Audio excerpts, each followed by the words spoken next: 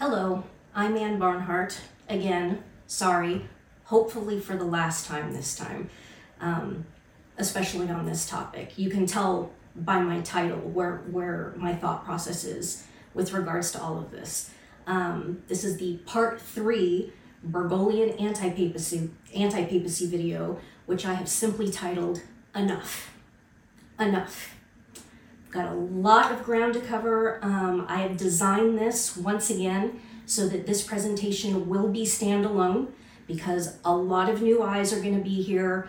There's a part 1 video, there's a part 2 video. It's hours. The two of them together are, I don't know, 4.5 hours, something like that. But I want this to stand alone so that the new eyes don't feel like they have to go back and watch 4 hours of video to get the correct base premise. But those of you who are familiar with the arguments, there's new content all the way through. So stick with it, and we've got a lot of ground to cover, so let's get right into it. Why this video is unfortunately necessary? Well, first and foremost, Pope Benedict is dead. He's been dead for 280 days as of this recording. And so obviously that's new information, new dynamics, and it absolutely needs to be addressed. So I'm more than happy to do that. Number 2, it's, believe it or not, it has been over 4 years since the part 2 video was produced. Now, in my mind, it feels like it was only a couple years ago, but that's because all of us had 2 years of our lives basically stolen from us. And so it seems like it's a shorter time than it actually was, but it's been 4 years. We have 4 years of more data, more information, more crystallization and synthesis of all of this. And so, yeah, it merits making another presentation. Reason number 3 for making this video: edification of the remnant faithful in the face of a bizarre uptick in Francis's Pope. And I am going to spell Francis, F-W-A-N-C-I-S-S, because it really angers me that St. Francis of Assisi, St. Francis de Sales, female Francis of Rome, St. Francis of Rome, that these people are having their name besmirched and soiled by this filthy apostate anti-pope. So edification of the remnant faithful in the face of a bizarre uptick in Francis's Pope error, gaslighting, threats, and agitprop. A response has to be made. We're not just going to lay down and take this whipping. Here comes the rebuttal. And number 4, for the historical record, and personally speaking for myself, to assuage my conscience. I couldn't live with myself if I didn't feel like I did everything that I could have done in this situation. Thanks, as always, to Mr. Videographer, and thanks once again to my friend Phil for letting me use his place to produce this video. All right, let's get right into it. Pope Benedict is dead. He's been dead for 280 days and counting. The see has been vacant for 280 days because there is no living pope. What else would the see be? Do we honestly think that when Pope Benedict died, that our Lord and Savior Jesus Christ just said, "Okay, I'm gonna hand the keys to an obvious non-Catholic evil man, has no canonical relationship whatsoever to the papacy. Sure, I'm just going to hand him the keys and he's going to be my vicar on earth." This is imbecility, and it's objectively obvious because the Petrine protection, the Petrine promise, is obviously not in place with this filthy wretch Bergoglio. It's clear, it's obvious, there's no debate about this. The see is empty because there's no living pope. Either there's a pope or there isn't. There is not right now. Why be afraid of the truth? The mendacity of implying that this interregnum is exactly the same position as the see being vacant for 65 years since the death of Pius XII, for example, for 2 generations, is off the charts. It's off the charts mendacity. The political football of 1958 sedevacantism is one of Satan's more brilliant chess moves, and we must not fall for this gambit. Do not be afraid of the truth. This interregnum is only 280 days long. This is, historically speaking, we're still very much within the range of things that have happened. And this could all be taken care of and ended today if someone would just step up and do it. So don't be afraid of this accusation of being called a sedevacantist, with the implication being that you're in exactly the same camp as the 1958 sedevacantists. If you want to refer to this as an interregnum, yeah, fine, that's absolutely valid too. It's an interregnum. Okay, let's talk about false base premises. Operating from a false base premise leads to chaos and hell. Logical truth tables only yield reliably true corollaries if the base premise is 100% true. Not partially true, a little bit true, even mostly true. It has to be 100% true. Any argumentation that begins with the false base premise that Jorge Bergoglio is or ever was the Pope will yield false truths which can and will deceive even the elect. We are seeing it happen in real time. This is current events.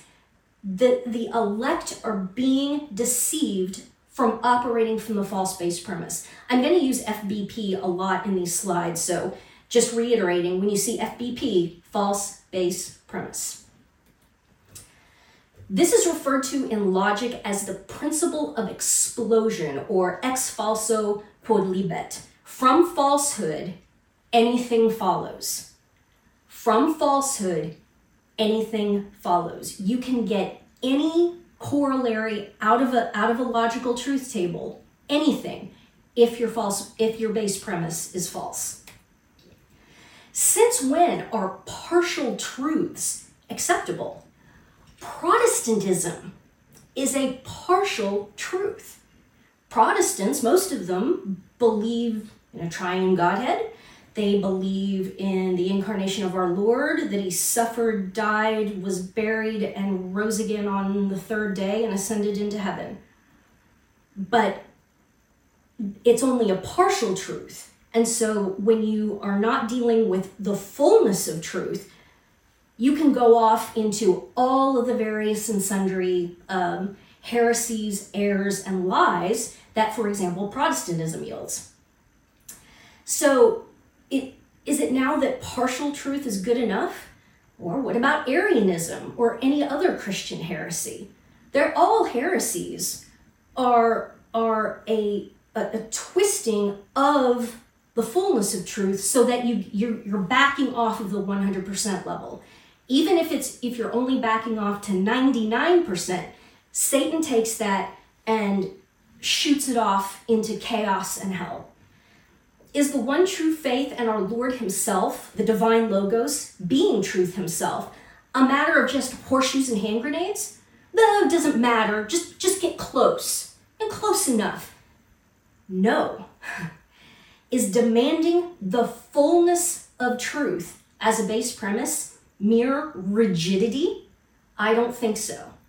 I think it is the only acceptable position. It's the only acceptable standard, obviously. Brief review to establish the base premise in the fullness of truth for those who are new. Pope Benedict never validly resigned, period. Canon 188, a resignation made out of grave fear that is inflicted unjustly or out of malice, substantial error, that's our big one, or simony, is invalid by the law itself. Who are you to judge? It's not me judging it. It's invalid by the law itself.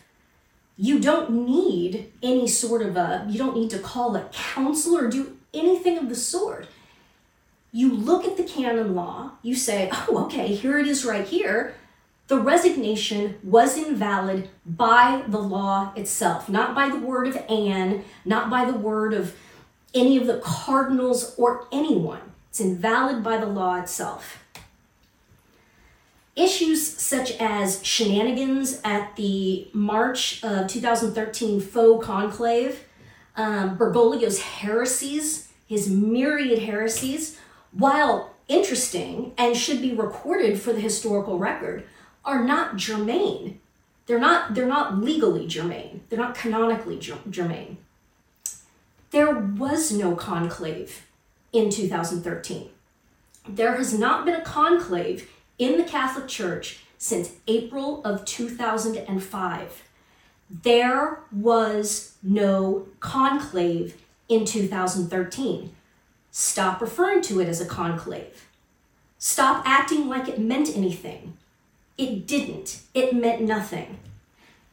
There was no conclave in 2013 to apply JP2's document, Universi Dominici Gregis to. Stop. Universi Dominici Gregis is fine as a document, but it has nothing to do with this. These are red herrings. Remember, the Venn diagram of Bergoglio and the papacy have zero overlap, zero. Any base premise that is not in the fullness of truth is false. It has to be in the fullness of truth, or else it is in itself, in its essence, false, and therefore leads to the principle of explosion, false, true corollaries. Here's your Venn diagram. The papacy, Bergoglio. See that big white space between the two circles? It's because Bergoglio and the papacy have no overlap, nothing to do with each other. Bergoglio has never been the Pope, will never be the Pope. So we've got to be clear on this, because if you're not clear on this, you're going to get into a situation where people are saying, until our Lord returns in glory, well, Pope Francis said, and that has to be completely put down. There is no Pope Francis. Pope Francis is a fiction, and we have to stop acting like Pope Francis is a reality. It's not. It's a lie. It's an illusion. It's a deception.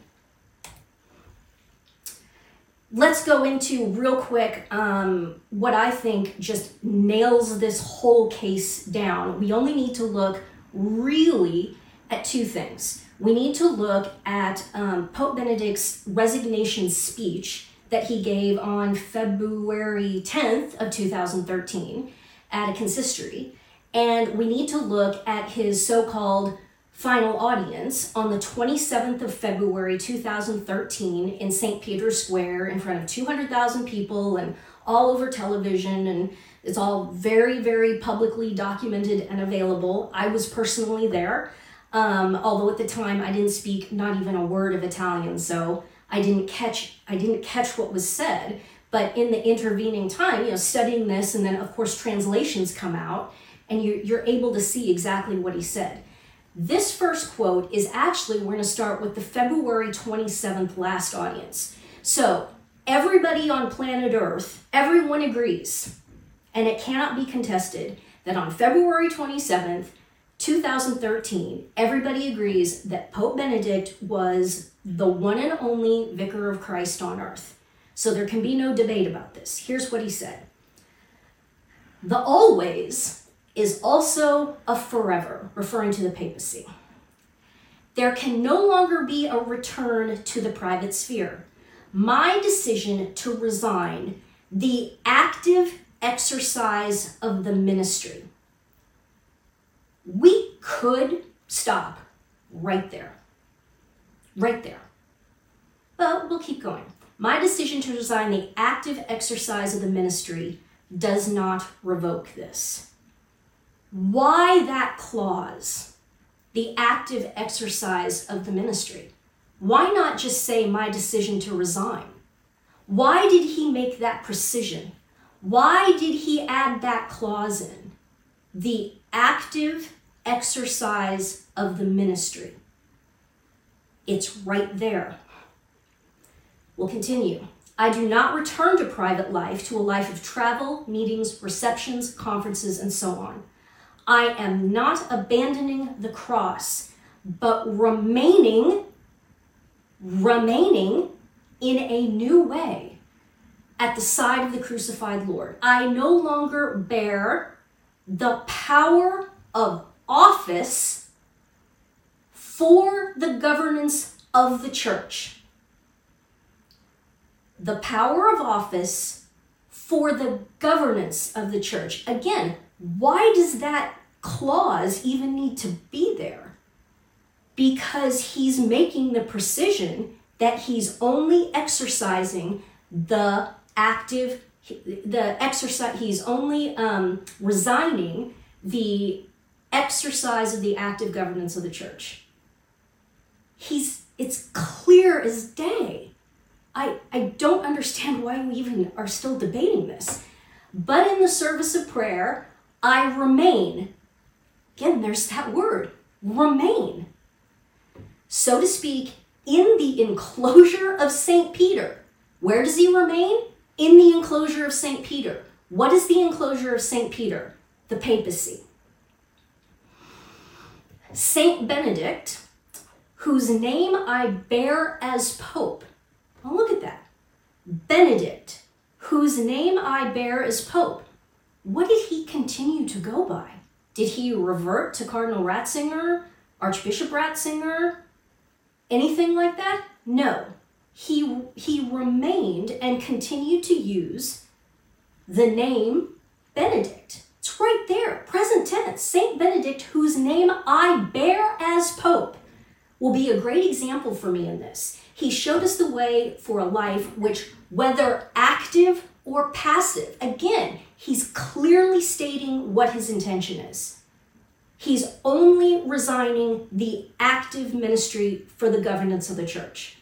Okay? Is completely given over to the work of God. Last audience, February 27th, 2013, St. Peter's Square. It's clear as day. There are people who are trying to argue that everything I just pointed out means exactly the opposite of the clear sense of the words. It's gaslighting. At least one of these people is a former, maybe retired, maybe not fully retired CIA agent. Now, a few years ago, I would have never mentioned that. I would have rolled my eyes and say, okay, come on, tinfoil hat a little bit.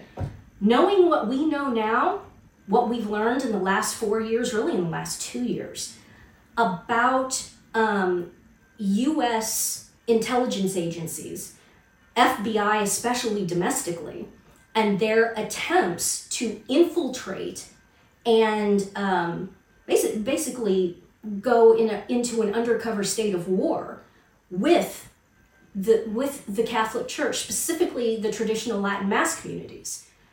Knowing what we know now, I am going to mention that one of the key people who's trying to rebut this and failing miserably, embarrassingly so, is literally an ex-CIA agent.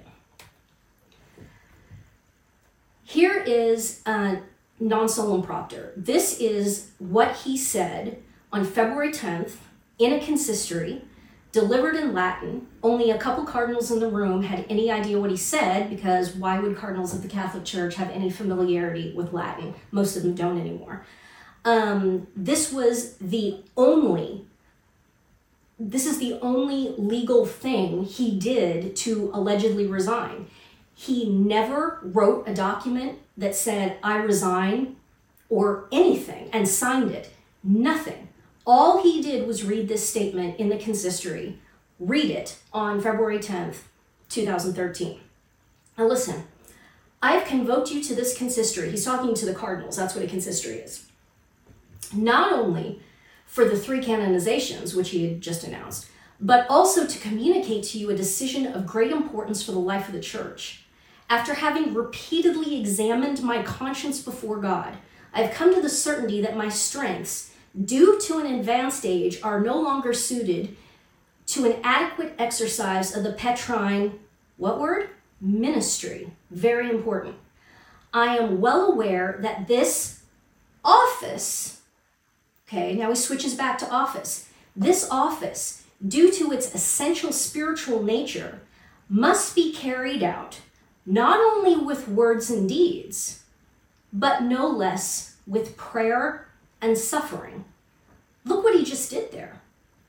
He just teased out the distinction between the prayerful contemplative suffering aspect of the papacy and the active exercise of the governance of the church.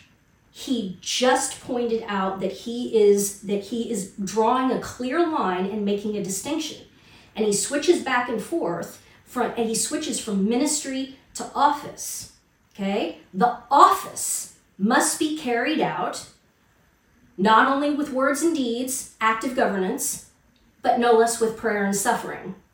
Prayer and contemplation and suffering. So he's taken the word office and he's tried to make the precision that he believes that the office is composed of two different things. We'll keep going. However, in today's world, subject to so many rapid changes and shaken by the questions of deep relevance for the life of the life of faith, in order to govern the bark of St. Peter and proclaim the gospel, both strength of mind and body are necessary. Strength, which in the last few months has deteriorated in me to the extent that I have had to recognize my incapacity to adequately fulfill the ministry. What ministry? The ministry of governance. Active governance. That's what he's referring to. Ministry entrusted to me. For this reason, and well aware of the seriousness of this act, with full freedom I declare that I renounce what? The ministry of Bishop of Rome. Not the office, the ministry. Which ministry? Well, he just said it. The active governance of the church. He's been making this bifurcation and this precision all throughout this statement. Successor of St. Peter, entrusted to me by the cardinals on 19 April 2005, in such a way that as from 28 February 2013 at 2000 hours, the See of Rome, the See of St. Peter, will be vacant and a conclave to elect the new Supreme Pontiff will have to be convoked by those whose competence it is. Okay, what is he saying the College of Cardinals is going to have to go do? They're going to have to go elect his successor to do what? To do what? The active governance of the church, the ministry of the active governance of the church. He has made it very clear that he believes that prayer, contemplation, and suffering is one ministry, and that there is another one, active governance. He's going to remain prayer, suffering, contemplation, but he wants them to elect another guy to do the active governance part. This is nonsense. This is nonsense. And people were calling this out as nonsense very quickly after this happened. It just didn't get much press. There were Italian canonists who called this all out. And the College of Cardinals and the Apostolic Signatura and all kinds of people completely dropped the ball on this. Completely. It is clear that his call to elect a successor referred to the active governance of the church, while he would remain until his death the, or even a, praying and suffering pope. Why do I put a praying and suffering pope in scare quotes like that? Well, what if, in his mind, his successor then resigned too? Well, then you could potentially have two praying and suffering semi-retired popes, and then they would elect another guy to do the active governance. You see obviously what he's trying to do here. It's crystal clear. It's undeniable. And observable reality shows that this was, in fact, his intention. Observable, obvious, irrefutable reality right in front of us. Don't need to read anybody's mind. Nothing. It's right there in front of us. Look at the picture. Look at him sitting there in the papal white in the Vatican. Here's cardinals coming in who have just been elevated after a consistory and have been given their red hats. And what are they doing? They're coming, they're genuflecting to him, receiving him, calling him Holy Father Benedict, Pope Benedict.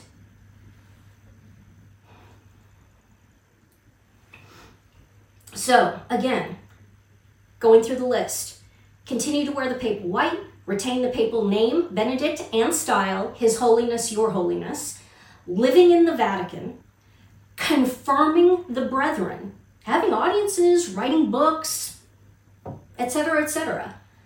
Giving, this is the big one now. Again, I think you've got him, you've got it, you've got him dead to rights here. Giving my apostolic blessing in writing. 2 examples. First one in German. Notice the last sentence. Mit meinem apostolischen Segen bin ich. My apostolic blessing. First person, possessive. My apostolic blessing, not the apostolic blessing. And for those of you who don't know, the apostolic blessing is the Pope's blessing. It can be delegated. That's not what he's doing here. My apostolic blessing. Why? Because he clearly believes himself to be a pope. Still the pope, still a pope. And if he intended to retain even a nanoparticle of the Petrine office, if he intended to retain the smallest, teeniest, tiniest bit of it, then the resignation is invalid. Because you can't do that. If you're going to resign, you have to resign the whole thing. The second one is in Italian. This is a letter that he sent to Cardinal Sarà. What does he say? Seguendo la sua domanda imparto la mia benedizione apostolica. La mia. First person possessive. My apostolic blessing. Got him right there. We can stop. Why do we have to keep debating this? What about Pope Emeritus, or as the CIA agent pronounces it, Emeritus. Emeritus. Did you not go to university, Professor Emeritus? This non-canonical title, fabricated by Pope Benedict, proves his substantially erroneous intention to remain a pope. Why do I say that? Let's talk about a secular university professor emeritus. Does a professor emeritus cease to be a PhD when he retires and becomes an emeritus? Is he stripped of his doctorate? Is he banned from teaching or even having an office on campus? No, a professor emeritus is still 100% a PhD and can even teach and work, albeit usually at reduced hours. Let's talk about bishop emeritus. This is a thing. Does a bishop emeritus cease to be a bishop? No, of course not. Is he stripped of his episcopacy? No, of course not. Is, for example, Bishop Gresida down in Texas, who's 99, almost 100 years old now, World War II hero and retired bishop down in around Corpus Christi or Galveston or something like that. Is Bishop Gresida still a bishop? Of course he is. Not only that, but Bishop Gresida and all bishops will stand before Christ at their particular judgment as a bishop. Ergo, a Pope Emeritus would likewise still be a pope by definition, by logical definition, which is why the title is an ontological impossibility. There can only be one living pope at a time. Christ Almighty established the office of the papacy. One man who has successors upon his death or valid resignation down through time. You can't, the whole Pope Emeritus thing makes no ontological sense and proves what Pope Benedict's mindset was. Yeah, I'm still going to be a pope. Just like a professor emeritus is still a professor and a bishop emeritus is still a bishop. I'm still going to be a pope. I'm just going to be Pope Emeritus. There were people calling that out quickly because he didn't start using that until into March. I think, but before the fake conclave happened. So like the first couple of weeks of March, there were canonists calling this out and saying, no, this is impossible. And it is and always will be. We do not need to read Benedict's mind, and there is no Gnostic secret code involved in any of this. You don't need to read someone's mind when you have their public words and deeds on the record. Objective evidence is the diametrical opposite of mind reading. This situation is the opposite of Gnosticism. Everything is open and visible, which is why an unlettered, lay-nothing spinster like me can easily see what's going on. I'm not special. I'm just the kid in the emperor's new clothes who's saying he's not wearing any clothes. That doesn't make me special. It makes me a rational human being. If Pope Benedict was playing 5D upside down underwater chess and went to his grave without saying a word about any of this, or at least leaving a dead man switch. What's a dead man switch? Like, hey, when I die, you, and you immediately release this, and this. He did no such thing. And he had a biographer. Sewald, the German, is his biographer. He could have left a dead man switch easily. He did no such thing. If he were playing 5D upside down underwater chess and died and didn't say a word about any of it, then he would be one of the most evil men in the history of the church. And I don't believe for a second that that's true. Being mistaken about something and making this horrible error that he made is not being just one of the most evil people in history. It's just making a mistake. And what a tragedy that nobody corrected him before he died. He was weak and he was wrong. The same applies to the Siri thesis. There's a group of people who think that in 1958, Cardinal Giuseppe Siri of Genoa, I think, was elected pope, accepted, and then was threatened by Freemasons, and then said, okay, yeah, I'll quit, but in pectore, in his heart, continued to know, think, and believe that he was actually the pope. We know this is wrong because Cardinal Siri, likewise, never said anything to anyone about this, if it were true, didn't leave a dead man switch, and died with leaving the world in this state of error and confusion with no visible evidence of it. Again, if that were the case, which it isn't, but if it were the case, that would make Cardinal Siri one of the most evil men in the 2,000-year history of the church. And I do not believe that for a second. In fact, it's nonsense.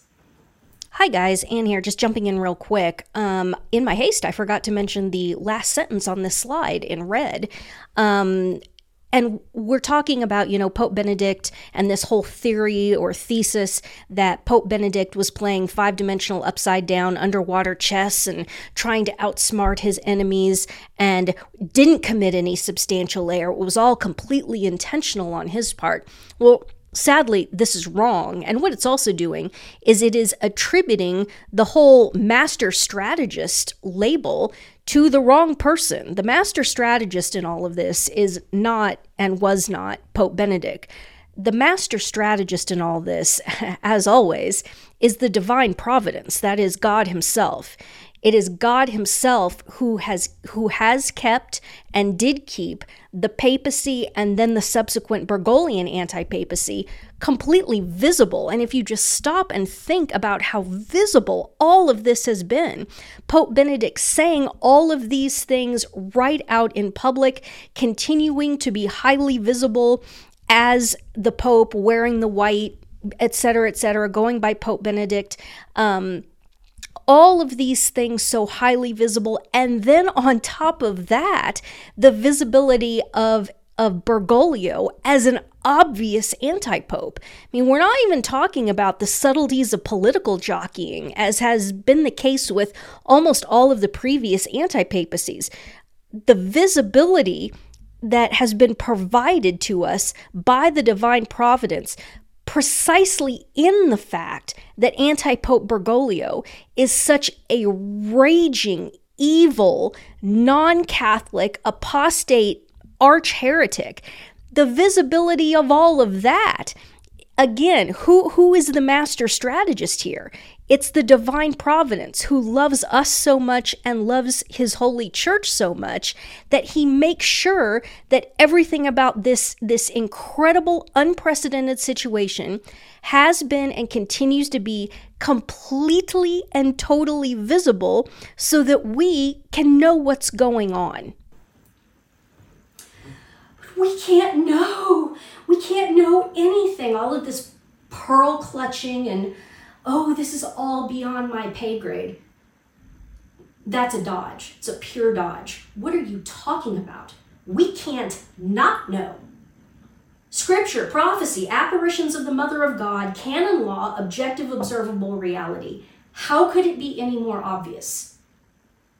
Saying we can't know is false, and it's clearly an effeminate dodge. With people taking on the airs of presumed sanctity. Oh, I couldn't begin to presume to have any idea. What? You're a human being. You have a rational intellect. You can see, you can hear, you can read, you can think. Of course we can know. Of course we can. We're talking about the identity of the Vicar of Christ on earth. That is not knowable? Are you kidding me? Do you think about what you say? Now, we could stop there, but I want to hit the Ganswein speech. The Ganswein speech is what brought everything together for me. Pope Benedict's personal secretary, the Bavarian Archbishop Georg Ganswein, went to the Gregorianum, the Pontifical University in the center of Rome, and gave a detailed speech and laid all of this out.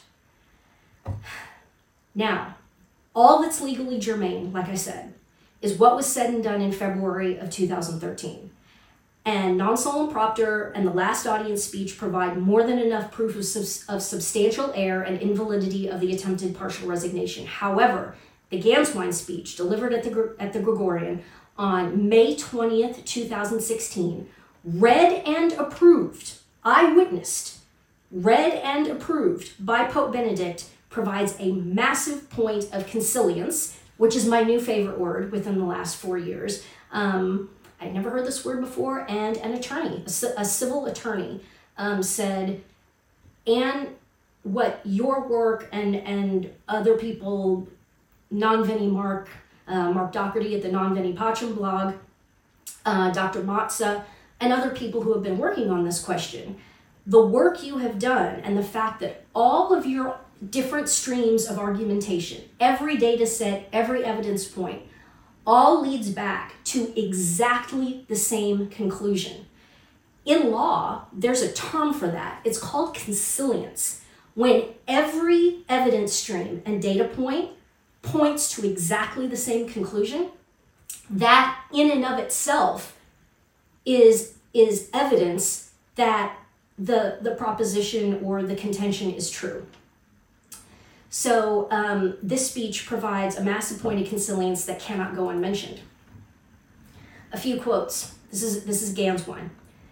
Since February of 2013, the papal ministry is therefore no longer what it was before. That's interesting because it's immutable. It was established by Christ. It can't be changed. So we've got a problem right off the bat.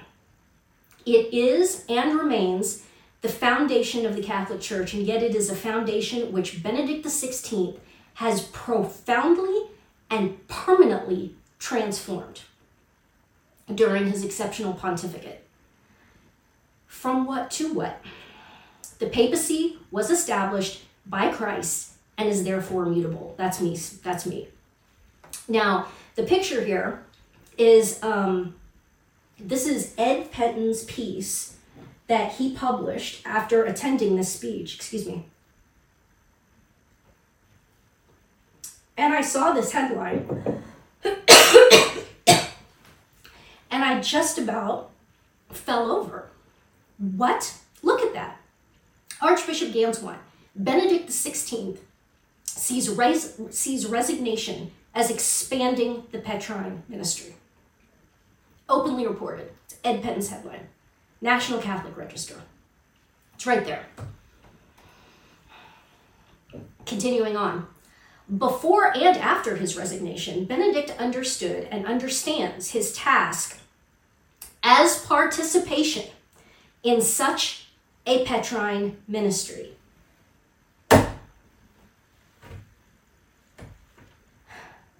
Repetition is the mother of understanding. I'm going to say it one more time.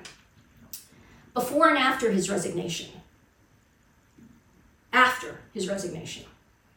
Benedict understood and understands his task as participation in such a Petrine ministry.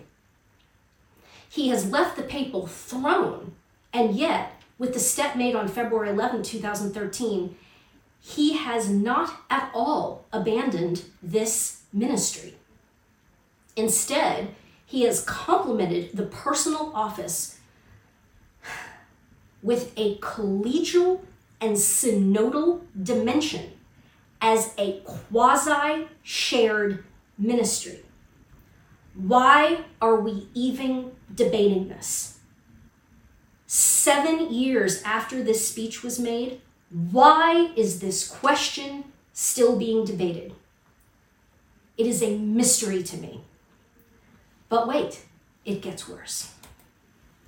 Since the election of his successor, Fuentes, on March 13th, 2013, there are not therefore two popes, but de facto an expanded ministry with an active member and a contemplative member.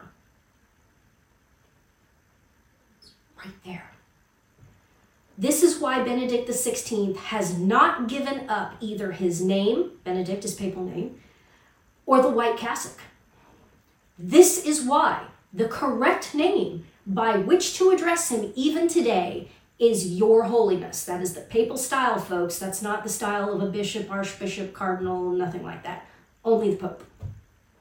And this is also why he is not retired to a secluded monastery, but within the Vatican, as if he had only taken a step to the side to make room for his successor. Successor for what?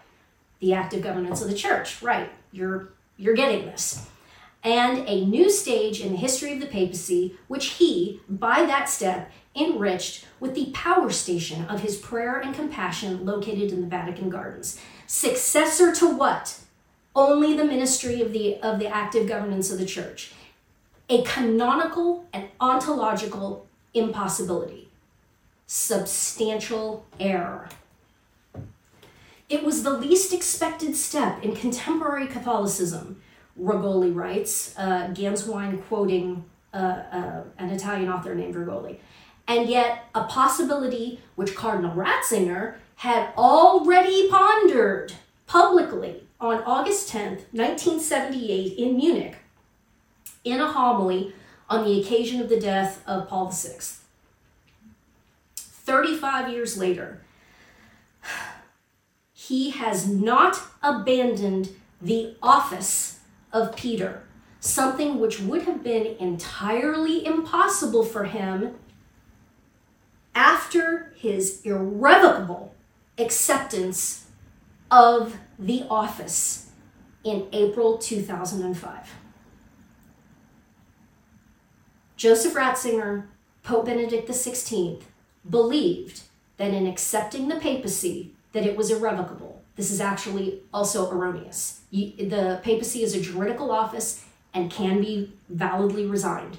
And when you resign, you stop being the Pope, period. When you resign validly, which he did not do. What part of the word irrevocable do we not understand? Exactly.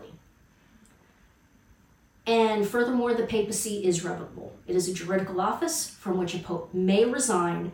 That's why we have Canon 332.2, which specifically addresses the resignation of a pope and how it has to be and what the specifics are. Why in the world would canon law contain a canon addressing the valid resignation of a pope if it's not possible for a pope to resign, if the papacy is irrevocable? We also have Canon 188 that covers all resignations within the church, and also 131.1. We'll get to all of these. 131.1, let's start there. The ordinary power of governance that is that which is joined to a certain office by the law itself. Delegated, that which is granted to a person, but not by means of an office. What does this have to do with it? We've already kind of touched on this. I hope you see where we're going here. Okay, so Ratzinger, Pope Benedict, thought that he was going to bifurcate the papacy so that another guy could do the active governance of the church. Well, what he wanted is essentially, he wanted to delegate that role to somebody else. But look what it says. Delegated, that which is granted to a person, but not by means of an office. If you delegate responsibility to somebody, it doesn't confer an office on them. Excuse me. Pope Benedict tried to quit by delegation of the ministry of the active governance of the church to his concurrent successor, and failed because the entire maneuver is completely non-canonical and ontologically impossible. Ergo, he remained the one and only living pope until his death 280 days ago, whether he liked it or not. People get after me and say that. That's not nice for you to say that, whether he liked it or not. I don't want to be nice. Nice means you don't know anything and you just go along with whatever anybody says, because nescire, the Latin root, means know nothing, to know nothing. Not nice. I have no interest in being nice, whether he liked it or not. He wanted to quit. He wanted to run away. He was scared, almost certainly. And he despaired and he threw up his hands and he tried to quit. And he had a history of this. He ran away and quit in 1969 when the Marxist student riots hit. He was teaching at the University of Tübingen, I believe. And he got in his car and he drove away, quit. He attempted to quit when he turned 70. He was the head of the Congregation for the Doctrine of the Faith. And upon his 70th birthday, he wrote up a resignation and handed it to Pope John Paul II, saying, I would like to resign from the CDF and I would like to become like the head of the Vatican Archives or Library or something like that, and kind of retire. And JP2 said, nope, get back over to the Holy Office, get back to work. Absolutely not. He has a history. People who know Joseph Ratzinger personally know that he had a personal history of quitting, and he tried to quit this. Canon 188, we already have recited this. A resignation made out of grave fear that is inflicted unjustly or out of malice, substantial error, or simony is invalid by the law itself. What does substantial error mean?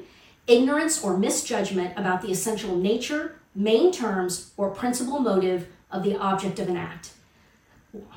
All three here. We've got them in all three. What is the essential nature of what he was trying to do?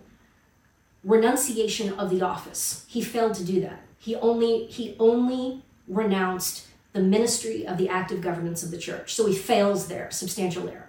Main terms, munus, Office. That refers to being. Pope Benedict was the Pope. Charles III is the King of England. What's a future tense one?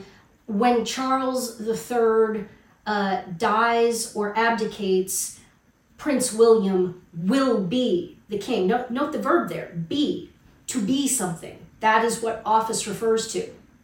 Ministerium, ministry, refers to things that you do.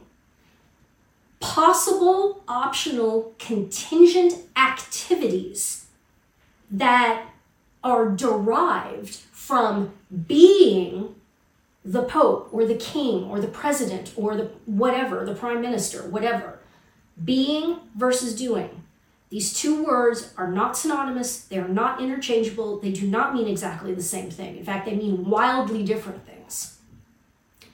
Principal motive, fundamental transformation of the papacy into a collegial, synodal, shared ministry with both an active and a contemplative member. Okay, his principal motive in this resignation is erroneous. So you're done. You're in substantial error. It's not valid, and it's not valid by the law itself. Canon 332.2, if it happens that the Roman pontiff resigns his office, munus in the Latin, in the original Latin, you have to resign the office, just like Nixon. When Nixon resigned, he had his secretary type up a resignation letter that said, I resign the office of the presidency of the United States of America effective at noon today. Signed it, Richard M. Nixon. I resign the office, not, I don't resign being the commander in chief. I don't resign being the chief executive, etc. No, I resign the office. I resign being the president in toto. Validity of a papal resignation. Oh, I'm sorry, I didn't finish. Canon 332.2, if it happens that the Roman pontiff resigns his office, munus, it is required for validity that the resignation is made freely and properly manifested, which it wasn't because he never resigned the office, but not that it is accepted by anyone. This is very important. Validity of a papal resignation has nothing to do with the College of Cardinals or their acceptance.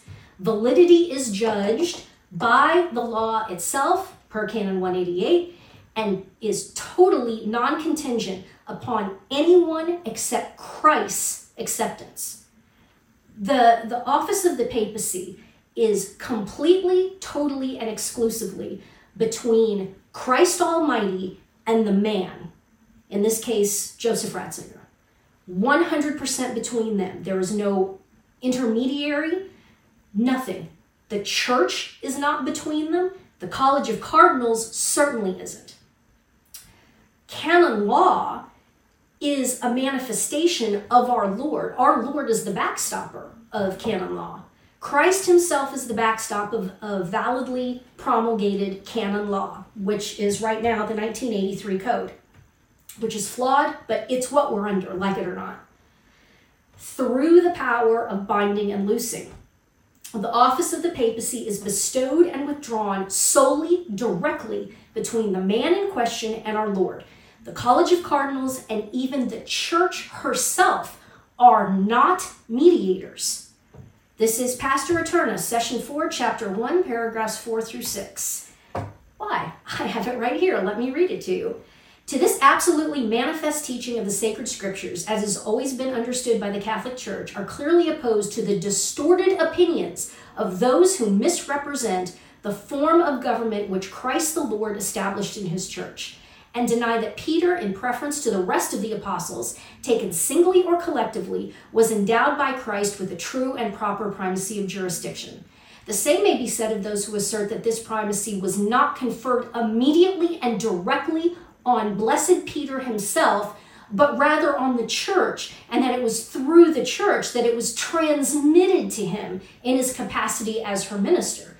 Therefore, if anyone says that Blessed Peter the Apostle was not appointed by Christ the Lord as Prince of all the Apostles and visible head of the whole church militant, or that it was a primacy or honor only, and not one of true and proper jurisdiction, that he directly and immediately received from our Lord Jesus Christ himself, let him be anathema.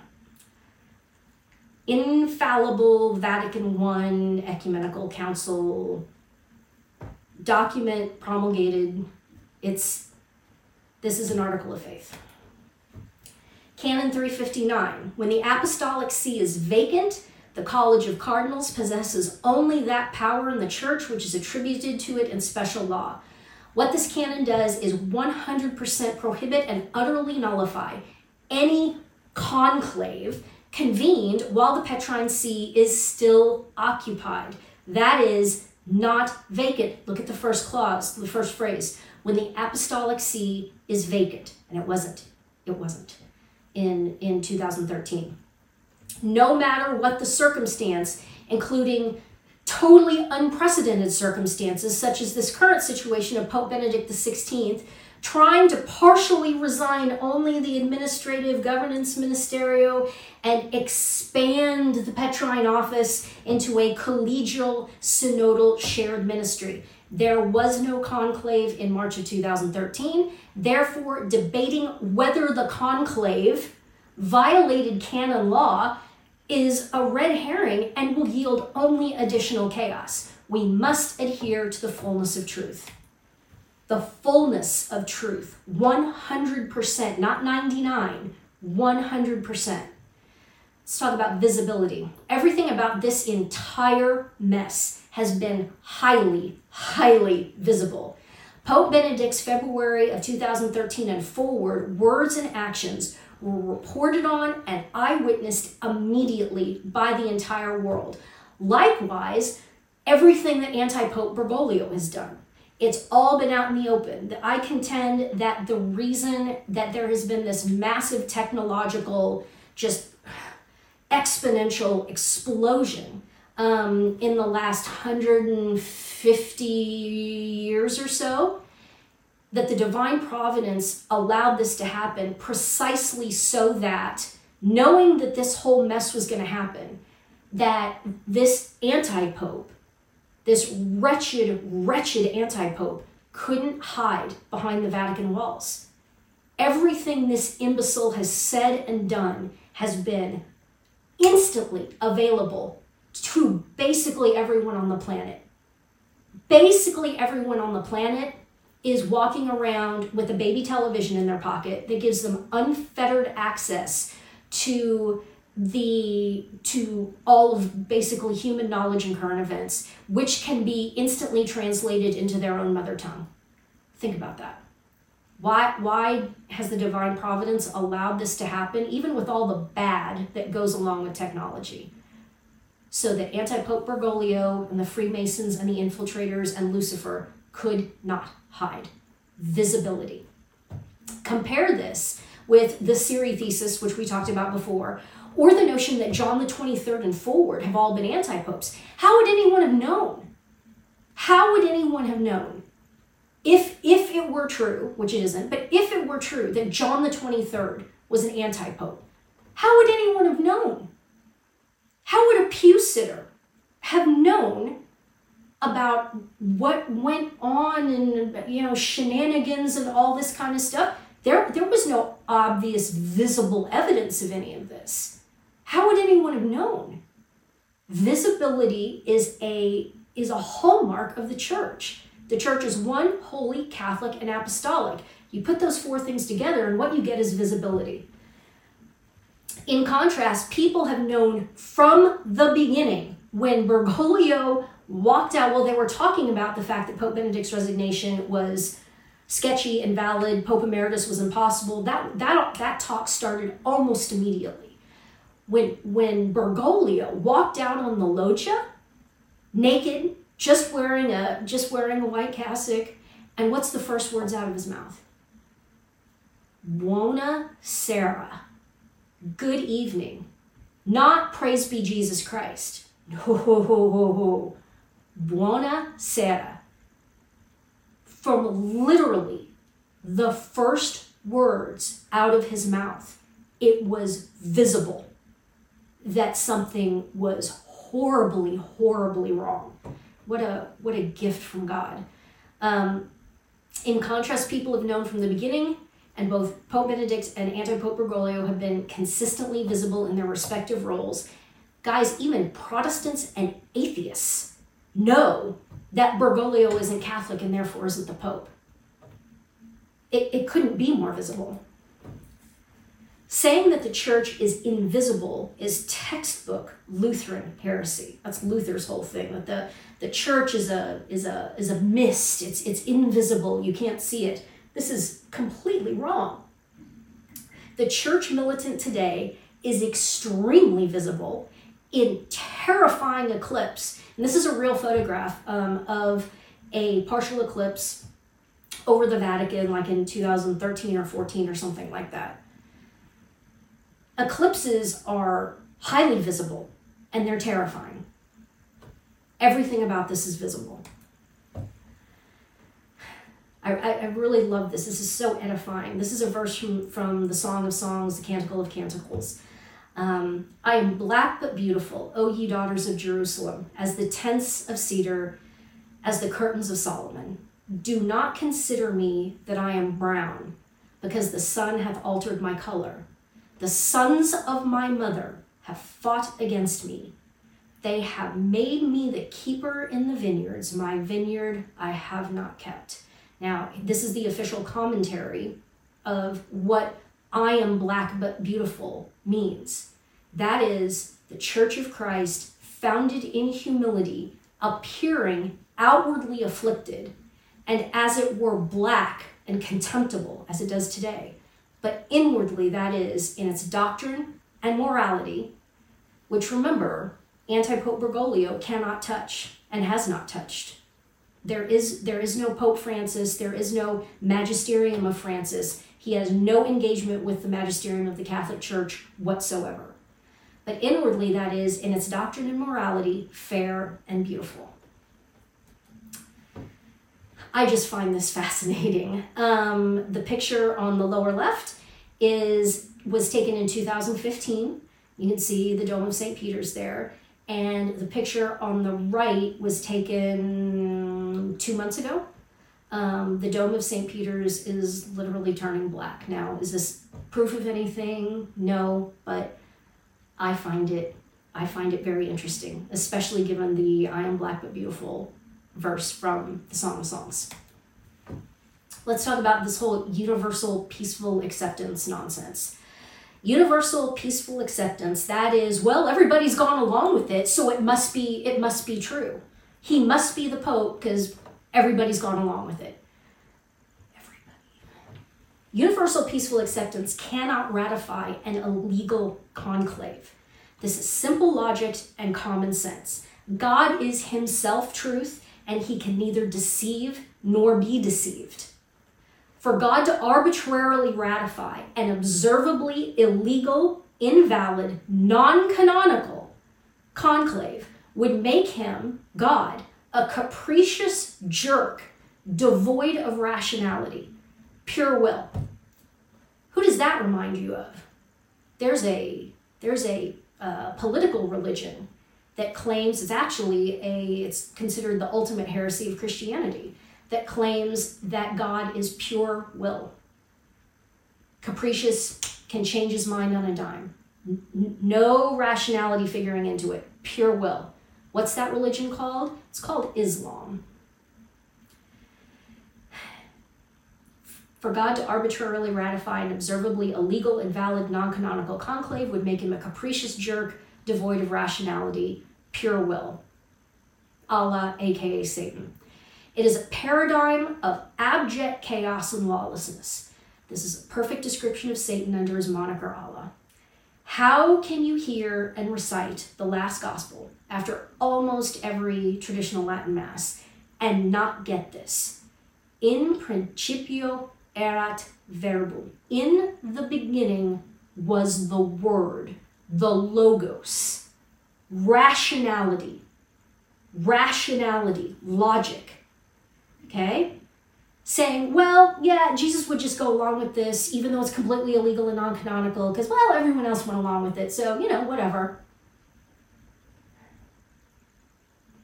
It's the first 4 words of the Gospel of St. John. In the beginning was the Word. In the beginning was rationality and logic. God is himself rationality and logic. Okay, guys, jumping in here real quick with an edit. 3 of these slides actually didn't make it into my PowerPoint presentation, so have to do a little ex post facto insert here. Okay, let's look at this slide. We're talking about the idea, the logical fallacy of begging the question. This is a very misunderstood term in the English language.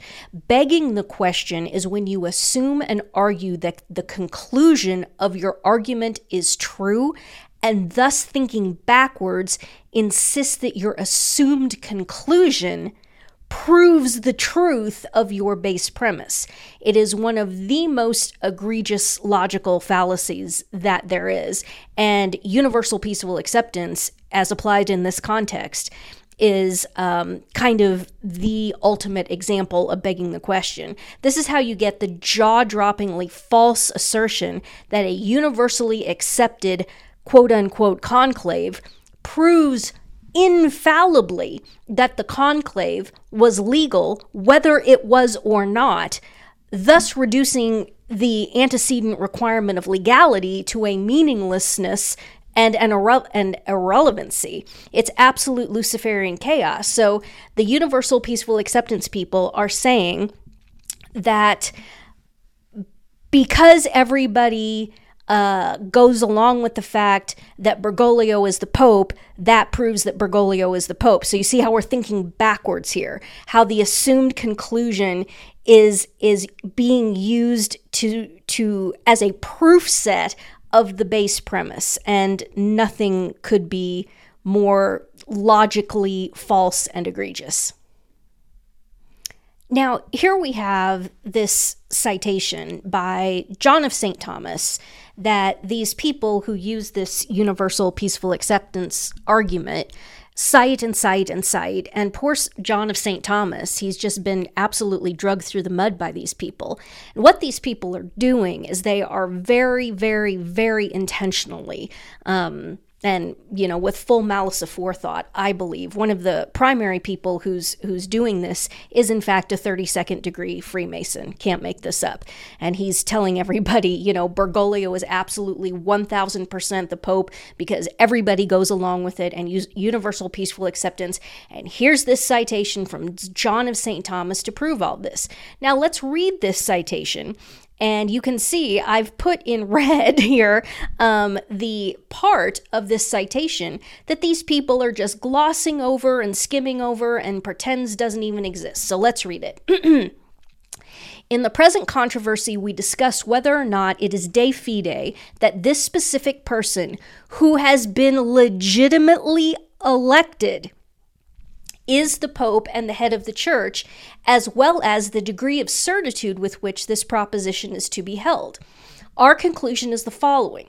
It is immediately of divine faith that this man in particular, lawfully elected and accepted by the Church, is the supreme pontiff and the successor of Peter, not only quod se in himself, but also quod nos in relation to us, although it is made much more manifest quod nos to us when de facto the Pope defines something.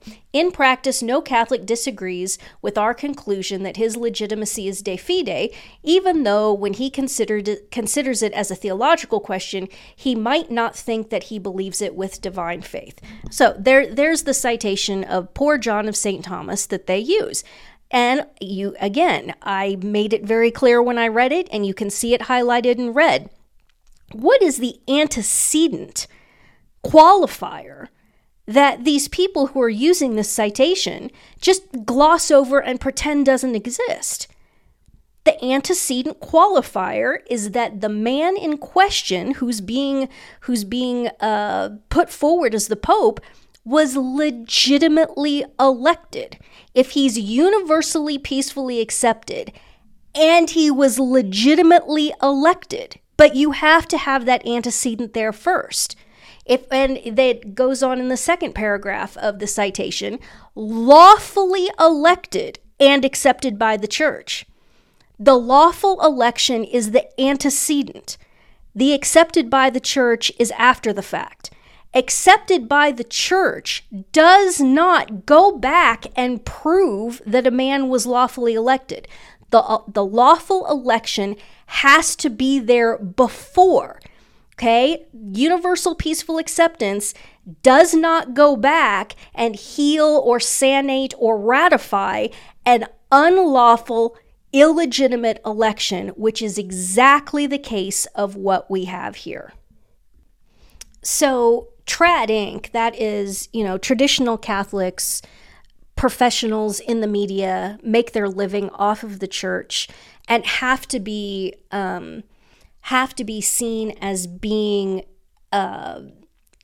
connected to and in submission to the institutional church, which at this point is almost completely overtaken by the Bergoglian Luciferian anti-church. But these people, in order to maintain their income streams, they have to maintain that attachment to the institutional church. So they're gleefully denying the dogma of papal infallibility because they have to in order to continue to make the argument that Bergoglio is the Pope. But in the same breath, while they'll gleefully deny the dogma of papal infallibility, they will assign a completely fabricated infallibility to what? To the College of Cardinals? Well, universal peaceful acceptance, all of the College of Cardinals have gone along with this. Let's just call that cardinolatry, shall we?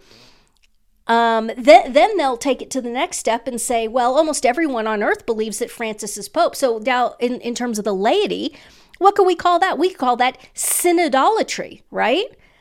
I think that's a great word that we all need to start using because the anti-church is trying to destroy the church through means of a fabricated form of democracy, which has no place in the church, and they're calling it synodality and synods. If all the laity, if all the pew sitters go along with this, then it must be true. So let's call that synodolatry. Then, at this point, let's just push our chips all in.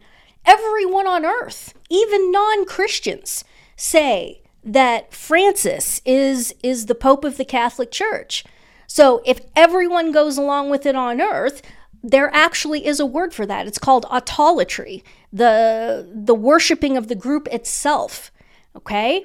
So if everyone on earth believes Francis is Pope, then Francis is Pope. So what you've now done is you've elevated the College of Cardinals, the laity, and even just humanity itself, non-Christians, above canon law and ultimately above God himself, because you're saying that cardinals, the laity, even non-Christians, just the totality of humanity, that these are the arbiters of truth, not God.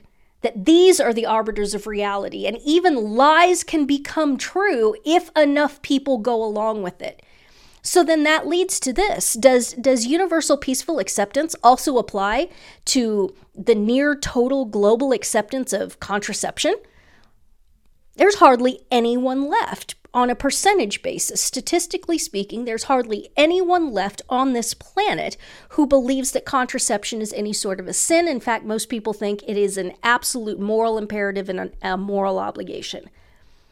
Does that change the reality of the situation? That contraception is always and everywhere mortally sinful? No, it doesn't. What about divorce, remarriage? Well, I mean, if everybody goes along with the fact that Mr. and Mrs. Smith, who are both divorced and have previous valid marriage spouses running around somewhere, but they've been married for 40 years and everybody goes along with this, does that make them married? Even though they're in completely illicit, invalid, unreal marriages that are sinful, they're committing adultery. Well, if everybody goes along with it, you see, now we're getting into autolatry. Now we're getting into where all of humanity basically acknowledges something, so therefore the lie becomes true. Look where we are now with sodomy.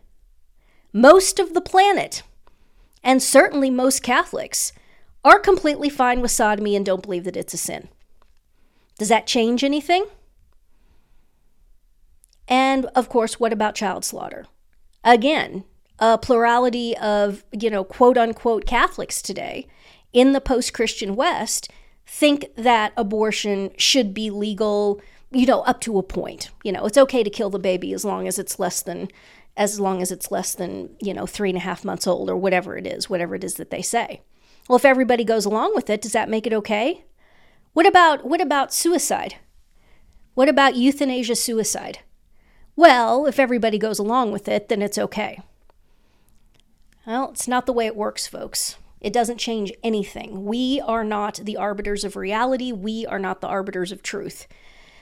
And so then you ask the question, how is this not this whole universal peaceful acceptance that Francis is Pope? How is this not another manifestation of the Bergoglian Luciferian anti-church agenda of synodality? As I sit here recording this, over in Rome, they're having this synod where they're all sitting around and they are going to ratify sodomy. And they're going to say that times have changed, morality has changed, what applied before no longer applies now. They're literally engaging in synodolatry, pure synodolatry, and they're even calling it that by name. I mean, they're saying synod, perpetual synod, everything's up for debate, everything's up for a vote. And ultimately autolatry, where the people themselves are worshiping themselves. So how is this whole universal peaceful acceptance thing not precisely hand in glove, more than kissing cousins, more like kissing siblings, with the whole anti-church agenda of synodality, the ratification of lies and error by popular vote? It's exactly what's going on here. So it's all tied up with this idea of, Americanist democracy by any means necessary. The only acceptable mode of being for any organization is democracy and voting, and the people decide what is true and what is real. And it's absolutely Luciferian. And it also we need to bring up the whole idea of the sensus fidelium. This is a very real concept in the church that, the faithful Catholics, they have a sense of what is right and what is wrong, and you can look to that overarching sense of what is true and what is not true among the faithful members of the church, and that is an evidence set in and of itself. But the problem is that it's not the sense of the world. It's not the sense of the people. It's the sense of the faithful. And then you have to ask the question, who is the faithful? Who does this apply to? Who gets a say in this? And the painful truth that we all have to look at, and this has to be stated, is that if you deny the infallibly declared dogma of papal infallibility, if you deny dogma, which so many of these trad people do, are you still inside the church? Or are you so off the rails that what you say and what you think doesn't even count towards the sensus fidelium? Because if you're not faithful and you don't believe in the dogmas of the church, then how can it be said that you and your voice can even contribute to the sensus fidelium in as much as it applies to anything? Does it even apply to this question that we're talking about with regards to the papacy, Pope Benedict's resignation? No, because remember, who is the baseline arbiter of whether or not Bergoglio is the Pope, whether or not Pope Benedict validly resigned? It's canon law. It's not the people. But isn't it interesting that, there are faithful Catholics, and in fact, a plurality of them by now, and we'll talk about this a little bit later, who actually, do know that something's wrong, that something's up, that Bergoglio isn't the Pope, and that probably Pope Benedict didn't resign. Your faithful pew-sitting Catholics, more and more and more of them are in fact coming to this realization or have been at this realization for years now. Bears mentioning. Let's look at Canon 748.1. All persons are bound to seek the truth in those things which regard God and his church, and by virtue of divine law are bound by the obligation and possess the right of embracing and observing the truth which they have come to know. So people ask me, who do you think you are? And the answer is, whom do I have to be? Not a rhetorical question. Do I fall under the general category header of all persons? Do you fall under the general category header of all persons? Yep. So you and I, we are bound to seek the truth in those things which regard God and his church. Do you think that the identity of the vicar of Christ on earth, the principle of unity and the standard of schism, is a thing which regards God and his church? Yep. Is the church invisible at its earthly head? Is it? Does that make any sense? Does it make any sense that the principle of unity and the standard of schism, which is the Pope in his person, that he is either invisible or that he is or it's unimportant or unknowable? You hear that a lot. We can't know. We can't know. What are you talking about? Think about what you're saying. Schism is mortal sin. And you can't know? You can't know who the Pope is? And it's not your place to ask any questions. Canon 748, all persons are bound. All persons are bound to seek the truth in those things which regard God and his church. Remember, talking about credentialism, I've had this hurled at me, and I chuckle, and I would hasten to remind everyone saying, who is this chick? Who is this harpy standing here screeching about all of this? Wasn't she like a cattle broker or something? What is going on here? She doesn't have any competency in this topic.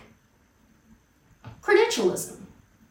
Miss Barnhart, do you have a degree in canon law? No, sir, I do not. I would hasten to remind everyone that Lucifer is the ultimate credentialist. He was the first credentialist, and he's the ultimate credentialist. Why do I say that? When Lucifer was presented the information that the second person of the triune Godhead would be incarnating into the world through a little girl in Palestine, just this humble little girl, he flew into a prideful rage. That is why he turned his back on God and fell and took a third of the choir of angels with him, because she wasn't qualified. He was created as the highest angelic being, and he believed that he angels are sexless, but we refer to Lucifer in the masculine pronoun. He believed that he should have been the vector through which the second person of the Trinity incarnated into the world. In other words, yes, what I'm saying is Lucifer basically wanted to be in the role of the Blessed Virgin Mary. He wanted to be the vector through which the second person of the Trinity entered into the world. And she wasn't qualified. That little girl, what are you talking about? No. I'm the highest created angelic being. It should be through me. And I will not serve. I will not serve. Credentialism. Careful with that. The rise of holier-than-thou anti-intellectualism among Francis's Pope partisans. Unbelievable. Rewriting the Gospels. Just rewriting the Gospels. The disciples of John the Baptist. Okay? John the Baptist sends his disciples, go ask him who he is. Go ask Jesus of Nazareth who he is. They go, they ask him. What does he say? The blind see. The deaf hear. The lame walk. Gather and process the observable evidence and draw a conclusion. Use your brain. Use your brain. Let's look at the Good Shepherd. What should they have said according to these partisans who were absolutely desperate for whatever unbelievable reason to insist that Bergoglio was the Pope? What should have those people said according to them? I couldn't possibly say. This is above my pay grade. I would never dare form an opinion, much less state it. You're in complete contradiction to the Gospels. Let's look at the Good Shepherd discourse. The sheep know me. They know the sound of my voice. There are wolves.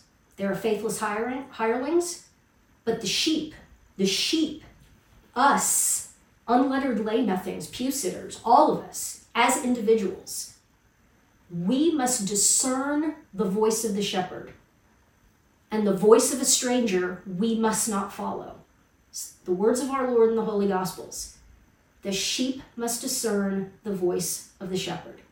But what these people would have us believe is that we need to sit around and wait for a group of men who are at minimum weaklings and failures, and more observably are apostates, sodomites, Marxists, and Luciferians. And a lot of these people say that they aren't even, that what they are is a completely different religion. So we need, the sheep, we need to sit around and wait for the wolves to tell us who's who and what's what. This makes absolutely no sense. None. And it's completely contrary to the Holy Gospels. How about Peter's explicit declaration of Christ's divinity? Who do you say that I am? Our Lord said. And Peter stepped forward and said, Thou art the Christ, the Son of the living God. And our Lord said, Blessed art thou, Simon Bar-Jonah. Well, according to these people, what should Peter have done? He should have said, I couldn't possibly say, I'm going to go to the temple and I'm going to ask the high priests and the Sanhedrin. I'm going to ask them because I'm just a fisherman. I couldn't possibly say.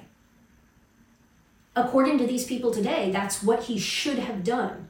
He should have deferred to the enemies of Christ. The enemies of Christ. It's an exact analog. That makes no sense. Our Lord then, as a result of Peter's act of faith in saying, Thou art the Christ, making the statement, Thou art the Christ, he gave him the papacy, built on that foundation of his faith in that moment. That's why Peter was the Pope. Just say it. Peter's declaration of Christ's divinity happened before the coming of the Holy Ghost at Pentecost and without the sacrament of confirmation. Advantages that every one of us can enjoy and avail ourselves of. Gifts of the Holy Ghost that are conferred at confirmation: wisdom, understanding, counsel, fortitude, knowledge, piety, and fear of the Lord. one I really want to zoom in on is counsel, because a lot of people actually don't know exactly precisely what that means. And it is extremely important in this context. The gift of counsel is the ability to quickly and accurately assess a situation, yielding the ability to formulate solutions to unexpected and even unprecedented problems. So, in other words, navigating our way through this. And look what it says, quickly and accurately. Not waiting around, not kicking the can down the road, saying, well, some future pope decades or centuries hence will sort all this out. No, what the gift of counsel is that you're on the battlefield of life in the world, and you look out at what's going on, and you look out at what's happening, and you're able to quickly get a sense, an accurate sense of what's going on, so that you can then make good decisions and act prudently. Do we believe this is a real thing? To declare that the identity of the Pope is unknowable, or that anything can be done about an anti-papacy, is a denial of the reality of the gift of counsel, and therefore the sacrament of confirmation in toto. If the sacrament of confirmation isn't real, tell me, what other sacraments aren't real? Are holy orders real? Is matrimony real? But really, let's get right to the point. Is the Eucharist real? You're going to want to be careful with all of this. Let's talk about schism. Canon 751. Schism is the refusal of submission to the supreme pontiff or of communion with the members of the church subject to him. I am in absolutely no way, shape, manner, or form in schism. Never have been. I am in union with the Petrine See, which happens right now to be vacant for these 280 days and counting. And I am in full communion with all the people who are likewise in communion with the Petrine See. Can we now see why the fullness of truth regarding the correct identity of the Vicar of Christ on earth is just slightly important? Because as I've said several times already, the Pope is the principle of unity and standard of schism in his person. You kind of need to know who he is. And if you get into a situation where a usurper comes in, is an anti-pope, and then forms an anti-church, that's a problem. Gonna want to be careful with that. Got to get this one right. Excuse me.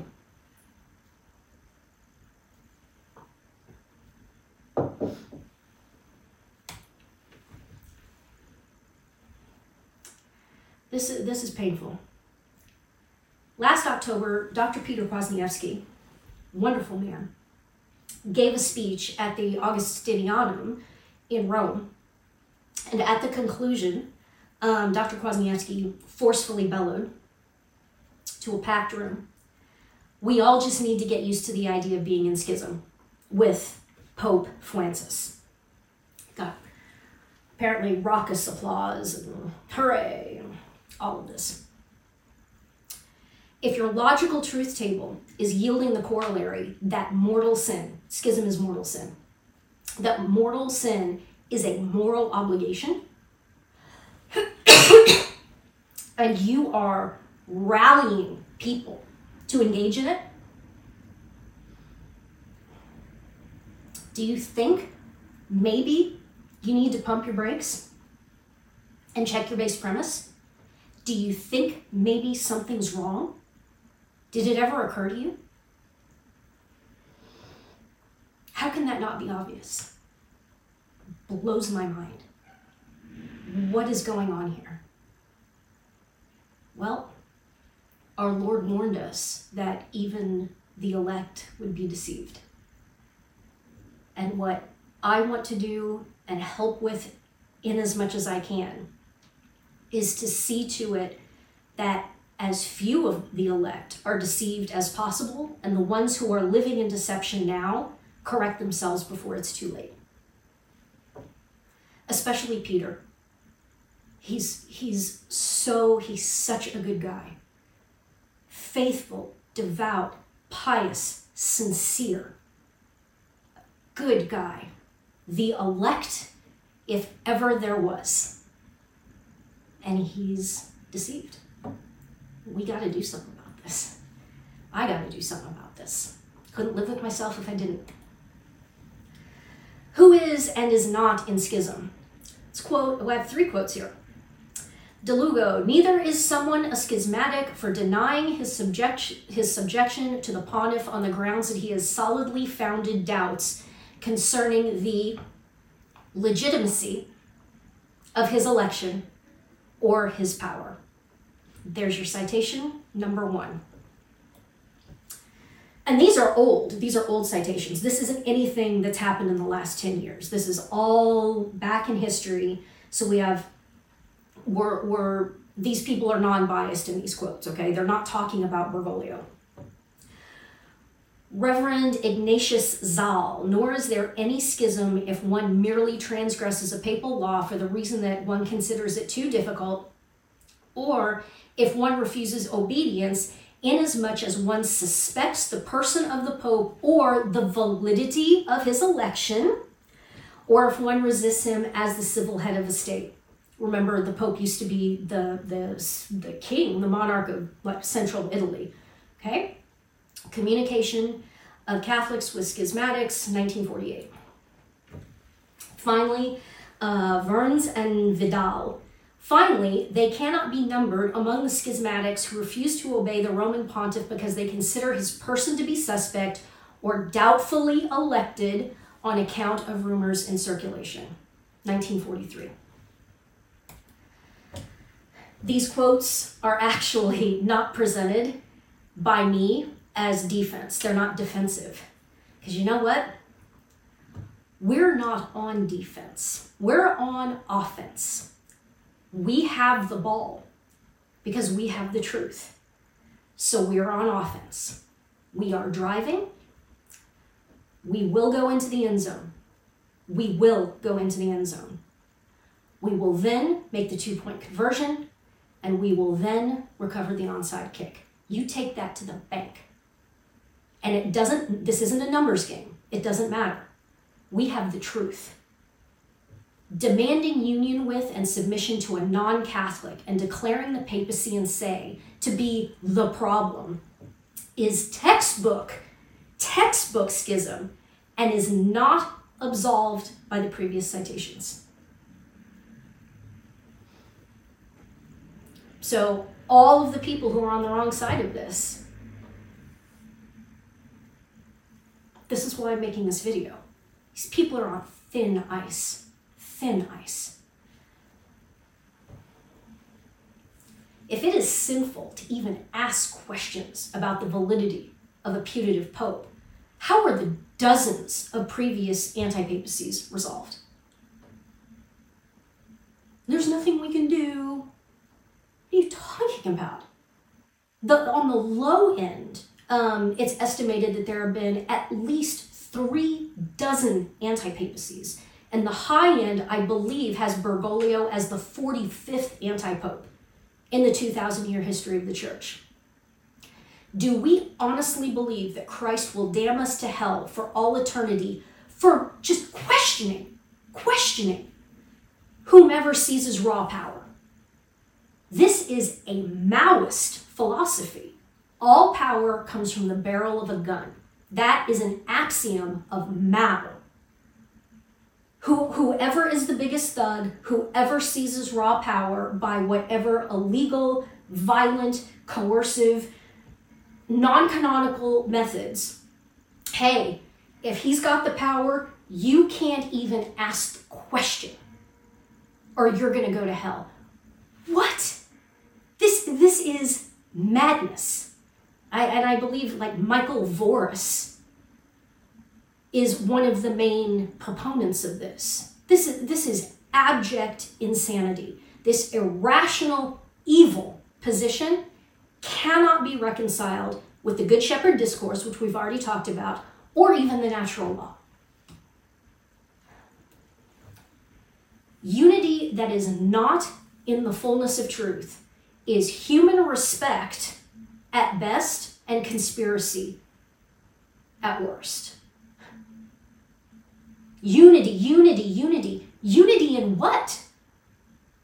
It has to be in the fullness of truth, not partial truth, the fullness of truth. That is the only unity that is desirable. I don't want to be in union with partial truth or error or lies or anything like that. Only in unity with the fullness of the truth. That's why I converted to Catholicism. Where have we heard all this agitprop about unity, unity, unity for unity's sake? Well, look at the motto of the French Revolution: liberté, égalité, fraternité, fraternity, unity. And what's the often left off final clause of that motto of the French Revolution? Liberty, equality, fraternity, ou la mort, or death. Human fraternity is a dog whistle for Freemasonry. I mean, it's not even a secret. To call it a dog whistle isn't even entirely accurate in this context. Freemasonry openly refers to itself as human fraternity. Freemasonry is Luciferianism. They suck people in with this siren song of, oh, we're just going to be brothers. And once you get up to the top levels of it, it's, oh, by the way, we don't worship ourselves. It's pretty obvious that we're not a deity. We worship the light bringer, Lucifer. Remember our Lord's words, which our friend Mark Doherty has in fact named his blog after. Non veni pacem mittere, sed gladium. I come not to bring peace, but a sword. I don't want to be in unity with anything that is false. And I certainly don't want to be in unity with an anti-pope or an anti-church. And it's being demanded that's what we do. This is madness. Unity for unity's sake? No. Denying dogma is mortal sin. A lot of people don't like to talk about that, especially anymore. The dogma of papal infallibility was declared in 1870 in the Dogmatic Constitution Pastor Eternus, which was approved at the Infallible Ecumenical Council of Vatican I. To deny any declared dogma of the Church is mortal sin, directly against the faith, and if publicly professed, automatic excommunication and forfeiture of membership in the Church. This trad Inc. people are openly talking about the fact, writing books about the fact that the dogma of papal infallibility and Vatican I, it's all wrong. It's all wrong. We don't believe that. Now, every one of these people would have defended the dogma of papal infallibility and Vatican I to the death 10 years ago today. But they have been scandalized by holding the false base premise that Bergoglio is the Pope. And now look at what it says. To deny any declared dogma of the Church is mortal sin directly against the faith, and if publicly professed, my gosh, automatic excommunication and forfeiture of membership in the Church. That's why I'm making this video. Can't live with myself. I like and even love a lot of these people. And look what it says. It's mortal sin, publicly professed, automatic excommunication, and forfeiture of membership of the Church. We can't just look away from this. We can't be indifferent to other people and just say, oh, well, you make your decisions, not my problem. I at least have to try to do something. And this is what I can do. So if your insistence that Francis is Pope demands that you commit the mortal sin of denial of dogma to reconcile Bergoglio to the papacy, which is all these people are doing now, trad Catholic talking heads, pundits, priests, theologians, cardinals, whatever. The mortal sin of the denial of dogma. Don't you think you might be operating from a false base premise? Don't you think? Pump your brakes. Sit down, say, maybe something's wrong here. Did anything odd happen in February, March of 2013? Did anything strange happen? How can this not be obvious?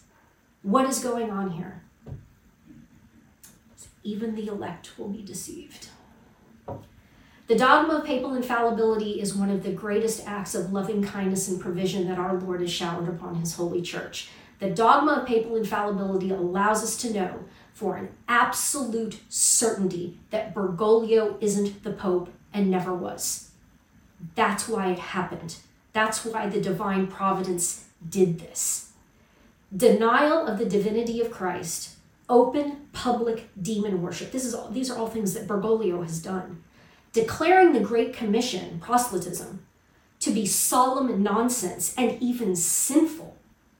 Denial of the Immaculate Conception, professing soul annihilation repeatedly, declaring that God wills religious pluralism, aka apostasy, therefore denying extra ecclesia nulla salus.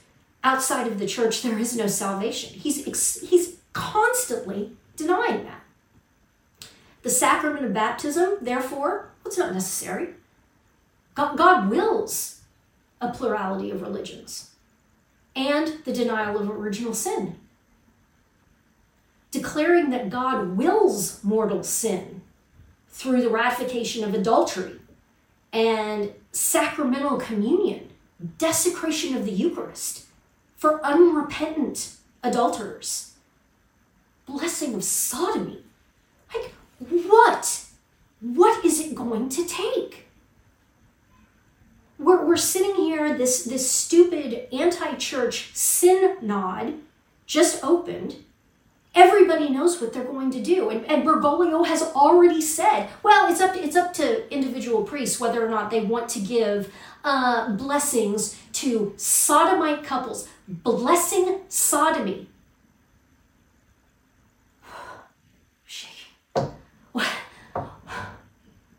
What is it going to take? Not a rhetorical question. What is it going to take? Oh, there have been bad popes before. This has all happened before. That is a lie. Nothing like this has ever happened. Of all these previous dozens of anti-popes, all of them were Catholic. All of them. This is the first time there's ever been a non-Catholic anti-pope who is at war with and actively trying to destroy the church militant. This has happened before. No, it hasn't. Not even remotely close. There have been bad popes before. Nothing like this. Nothing. Call that lie out when you see people making it. It's pernicious, it's false, it's scandalous. Freemasonry was so threatened and enraged by the possibility of the dogmatic declaration of papal infallibility that they threatened to invade the Vatican, overthrow the Pope, and take over Italy if the solemn definition was made. And you know what? That's exactly what they did. The solemn definition was made in Pastor Aeternus, and the Freemasons immediately invaded, deposed the Pope, threw him out of Rome. He's off in exile. The Freemasons take over the Italian peninsula. Big war, the whole nine. And you say, why would the Freemasons even care? Well, who are the Freemasons and what is their agenda? We've already talked about this. They're Luciferians. And what is Lucifer's agenda? Well, Pope Leo XIII heard the conversation between Lucifer and our Lord in a miraculous locution. Lucifer's agenda is to destroy the church. And our Lord said, go ahead and try.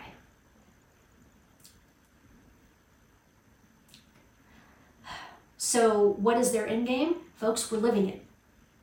What is the end game of Freemasonry? We're living it. Take over the Vatican, usurp the papacy, install an anti-pope, and destroy the church militant from the inside out. We are in the end game, the Freemasonic end game, the Luciferian end game. We're living it. If your position lines up exactly with that of Freemasonry, don't you think you might be operating from a false base premise? How do you destroy the church? You destroy the papacy. Okay, so now you've got Freemasonry doing it, and you also have traditional faithful Catholics operating from the false base premise that Bergoglio is or ever was the Pope. And the Francis's Pope partisans are now agitating for the de facto evanescing into nothingness of the papacy. Oh, the papacy's been a disaster, Vatican I was wrong, the papacy is the problem, etc., etc., etc. This is traditional Catholics saying this. If your agenda is exactly the same as Freemasonry, don't you think you should pump your brakes? Check your base premise? You think? You're going to want to be careful with that. The dogma of papal infallibility and belief in the words of our Lord in the Holy Gospels is not papolatry. They're constantly using this word, and it has got to stop. Enough, like the title of this presentation, enough. Papolatry is a portmanteau of papacy and idolatry. You see, making an idol of the Pope. Idolatry is mortal sin against the first commandment, not the sixth, not the fifth, the first.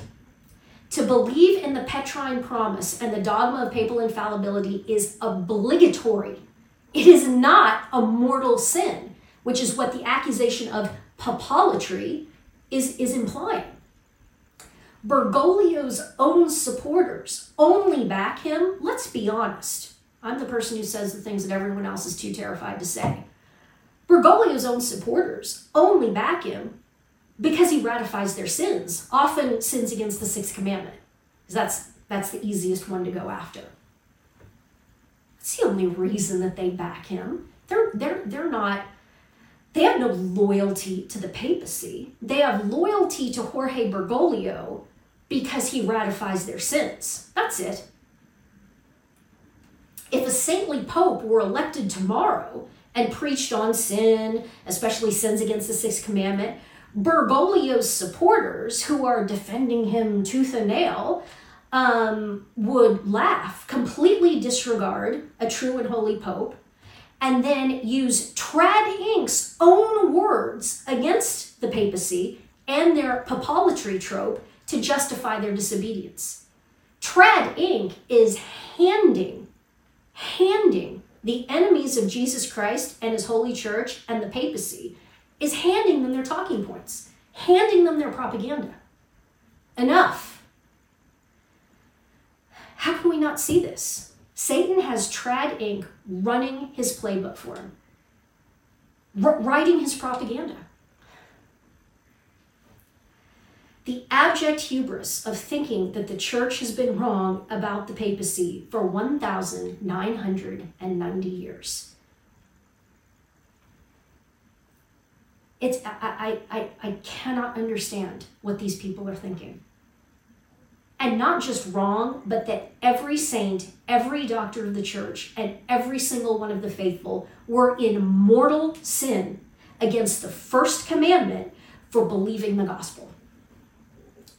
Oh, but just within the past decade, a handful of people whose livelihood is contingent upon publicly saying Francis is Pope suddenly are the first true Catholics. Because remember, everybody for 1990 years before now has been completely wrong. All Catholics have been wrong. Everybody. These people who, they're living off of the church, off the institutional church. Let's call it. They're the first true Catholics. Everyone else up until now have been mortally sinful idolaters because they believed the words of our Lord and Savior Jesus Christ in the Gospels and the Petrine Promise. Thou art Peter, and upon this rock I will build my church, and the gates of hell will not prevail against it. What is going on here? I already said, Peter Kwasniewski is a good guy. John Henry Weston is a good man. These are good family men. Mike Matt, same thing. Good guy. Good family man. What is going on here? I just alluded to it, and it has to be called out. These men are dependent upon the institutional church and being in the good graces of the institutional church. And in order to be in the good graces of the institutional church, you have to say Francis is Pope. That's it. Let's talk about the law of non-contradiction. The law of non-contradiction states that a thing cannot be both itself and its negation simultaneously. A thing cannot be simultaneously A and not A. Contradictory propositions cannot both be true in the same sense at the same time. I cannot be both in this room and not in this room at the same time. That is a violation of the law of non-contradiction. This is intuitive, natural law, baseline human rational intellect stuff. But not anymore. The law of non-contradiction is likewise related to the principle of explosion, which we talked about at the beginning of the presentation. Ex contradictione sequitur follows, quod libet. From contradiction, anything follows. So if your base premise is a violation of the law of non-contradiction, then just like the logical fallacy that we described before, and anything goes. You can get any results out of that logical truth table. From contradiction, anything follows. Any logical truth table based upon a premise that violates the law of non-contradiction, like Bergoglio's The Vicar of Christ on Earth, will yield false truths. So, some obvious violations of the law of non-contradiction. See this all the time? People, you need to start calling this out. Pray for the conversion of Pope Francis. See this all the time. John Henry Weston was the latest one that I saw. Pray for the conversion of Pope Francis. Conversion from what? Well, how can a non-Catholic be Pope? How can a man be simultaneously Catholic and not Catholic? Do you see this? You can't be a thing and its negation simultaneously. How is this not obvious? What is going on here? Even the elect will be deceived. Pope Francis is in schism. How could, if you believe he's the Pope, and the Pope is the principle of unity and standard of schism in his person, how could the Pope, the standard itself, possibly be in schism? Do you think about what you are saying? This is a clear violation of the law of non-contradiction. Or Pope Francis is in schism from the papacy. This is just barful gabble. This is nonsense. This is just babbling at this point. Bergoglio himself said several years ago, perhaps I will go down in history as the one who schisms the church.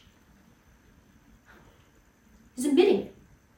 Lucifer is admitting who his boy is publicly. Nobody bats an eyelash. If Bergoglio were the Pope, how could he schism the church?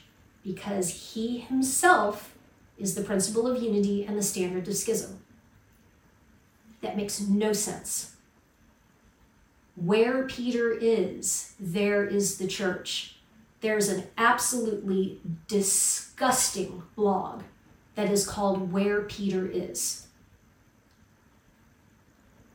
And it just, anything Bergoglio does, oh, the Holy Father's so wonderful, and of course he can do that, and you just need to be open to the Spirit, and oh, you are in schism if you don't go along with the blessing of sodomy and Amoris Laetitia and all of the rest of it. It's a disgusting, evil website. Perhaps I will go down in history as the one who schisms the church. Bergoglio himself said that.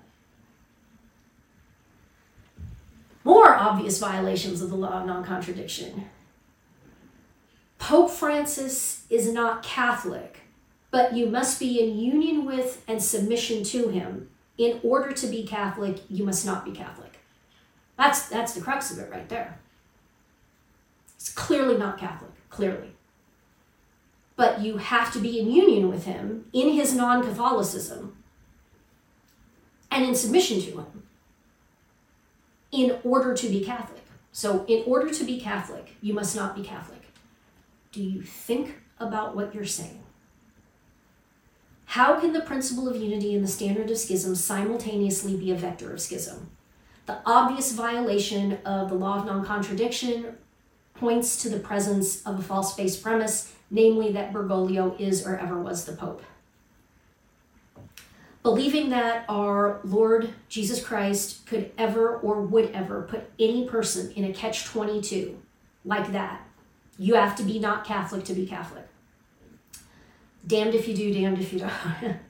Belies a serious lack of faith rooted in a lack of a personal relationship with him. The problem isn't with him or his spotless and indefectible, not bridge, sorry, that's a typo, bride, the church. The problem is people who are operating on a false base premise and refuse to correct themselves. The problem isn't with our Lord. The problem is with people holding a false base premise. It's obvious. The truth is not a democracy. However, I want to show dear Frank Walker, who is the owner-editor of the wonderful traditional Catholic English language news aggregator called Canon212.com.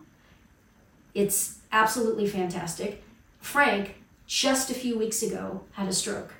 And a lot of people were in Rome and all over the world were very, very worried because the job that Frank does in assembling all of the relevant news stories, links, interesting blog posts, et cetera, about what's going on. Without him doing that, the ability to get information out is severely compromised. And people were horrified, first of all, because Frank had a stroke, and we love Frank. He's a great guy. But also because here this anti-church synod is getting ready to start.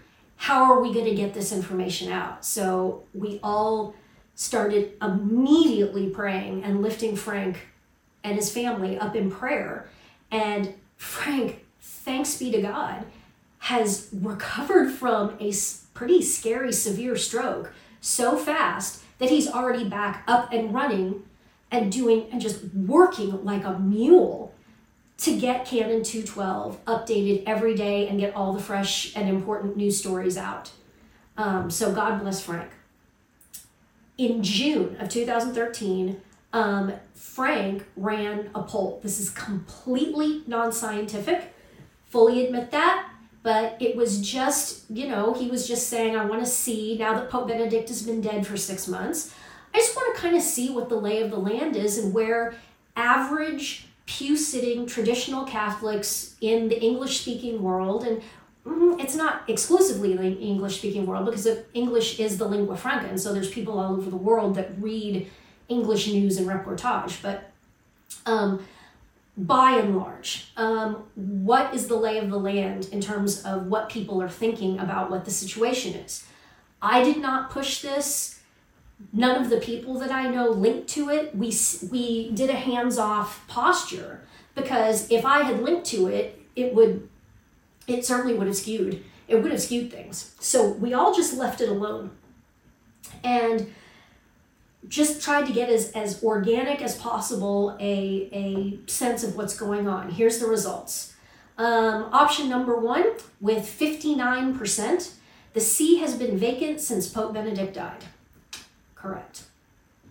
In second place with 36%, Francis Bergoglio is the Pope and has been for 10 years, unfortunately. Option that came in third place with 4%, the see has been vacant since Pius XII died, so those are the 1958 Sedevacantists. 3% came in saying, I don't know. And 1% came in saying Francis became Pope, Bergoglio became Pope when Pope Benedict died. Hardly anybody is foolish enough to believe that. And in last place with 1%, the papacy no longer exists if it ever did. Vatican I was a false council. The gates of hell have prevailed. Oh yeah, there's traditional Catholics who are beating that drum. So, why do I post this? The truth is not a democracy. It doesn't matter how many people believe rightly, wrongly. That doesn't matter. But I do want you to know that you're not alone. You're being gaslit and browbeaten into thinking that you're alone, that you're a crazy fringe, whack job conspiracy theorist. If you go to a traditional Latin Mass in the Anglosphere, chances are that like 60% or more of the people around you believe the truth, that Bergoglio is an anti-pope and that the see has been vacant since Pope Benedict died. You're not alone. Don't fall for that, okay? What about Jorge? Oh, he'll be dead soon. We just need to wait for him to die. The notion that anyone is beyond redemption and should be given up on, as that implies, is totally antithetical to the gospel. Even Bergoglio's sins are a drop in the infinite ocean, the power of the blood of the Lamb. Bergoglio just needs to make a good confession. Every previous antipapacy, except Anacletus II, sadly, was resolved while the anti-pope yet lived. First, for love of the church, need to get this fixed. Need to rectify this scandalous situation. But also, don't forget, for the love of the man himself, the anti-pope himself. You can't just leave a man in that magnitude of sin and just say, oh well, whatever. The fact that people are making this utterly unchristian argument rooted in indifference, wait for him to die, is a total rejection of the Gospels and is proof in and of itself that their position is wrong. Once again, consilience. What about Jorge? That's why in my fourfold Matthew 17:20 intention number 3 is that Bergoglio repent, revert to Catholicism, die in the state of grace in the fullness of time, and someday achieve the beatific vision. We're not rooting and all this talk about, well, let's hope he dies soon. Let's hope he dies soon. No, let's get this corrected so he can repent and do penance for this as much as possible before he does die. It is completely antithetical to the Gospels to either give up on him or root for the hastening of his death. Completely. And in the history of the church has never, ever engaged an anti-pope on those terms. It's always been, let's get this fixed right now for the church and for him. That's why the case of Anacletus II is so unique.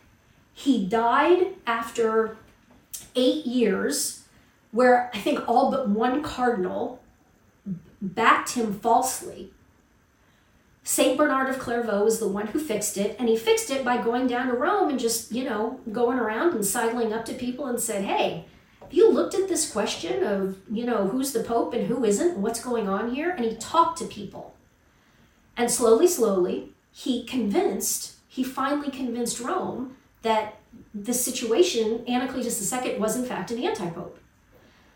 Now, Anacletus II died in his bed, tragically, and then immediately, because remember, things happened very fast, the College of Cardinals was pretty small, and so they instantly elected a successor anti-pope to Anacletus II. Do you know how long? And his name was Anti-Pope Victor IV Conti, last name Conti. How long do you think Victor IV Conti, the anti-pope, lasted? Less than 48 hours. Less than 48 hours, Bernard of Clairvaux got to him, said, you can't do this. No, Anacletus II was an anti-pope. You are now an anti-pope. You have to go. I have the true pope over here. He's at St. John Lateran.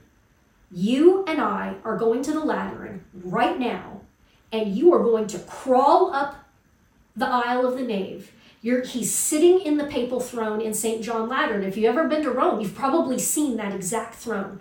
The true pope is sitting in that throne. You are going to take off the papal tiara, and you are going to kiss his foot and do obeisance and submission to him. And Victor IV Conti did it, which in and of itself proved that Anacletus II was also an anti-pope, by logical extension. Lasted 2 days. But poor Anacletus II died in his error. And remember, these were all political questions. Anacletus II wasn't trying to, have sodomites marry each other or any of this other garbage. These were political questions, political jockeying.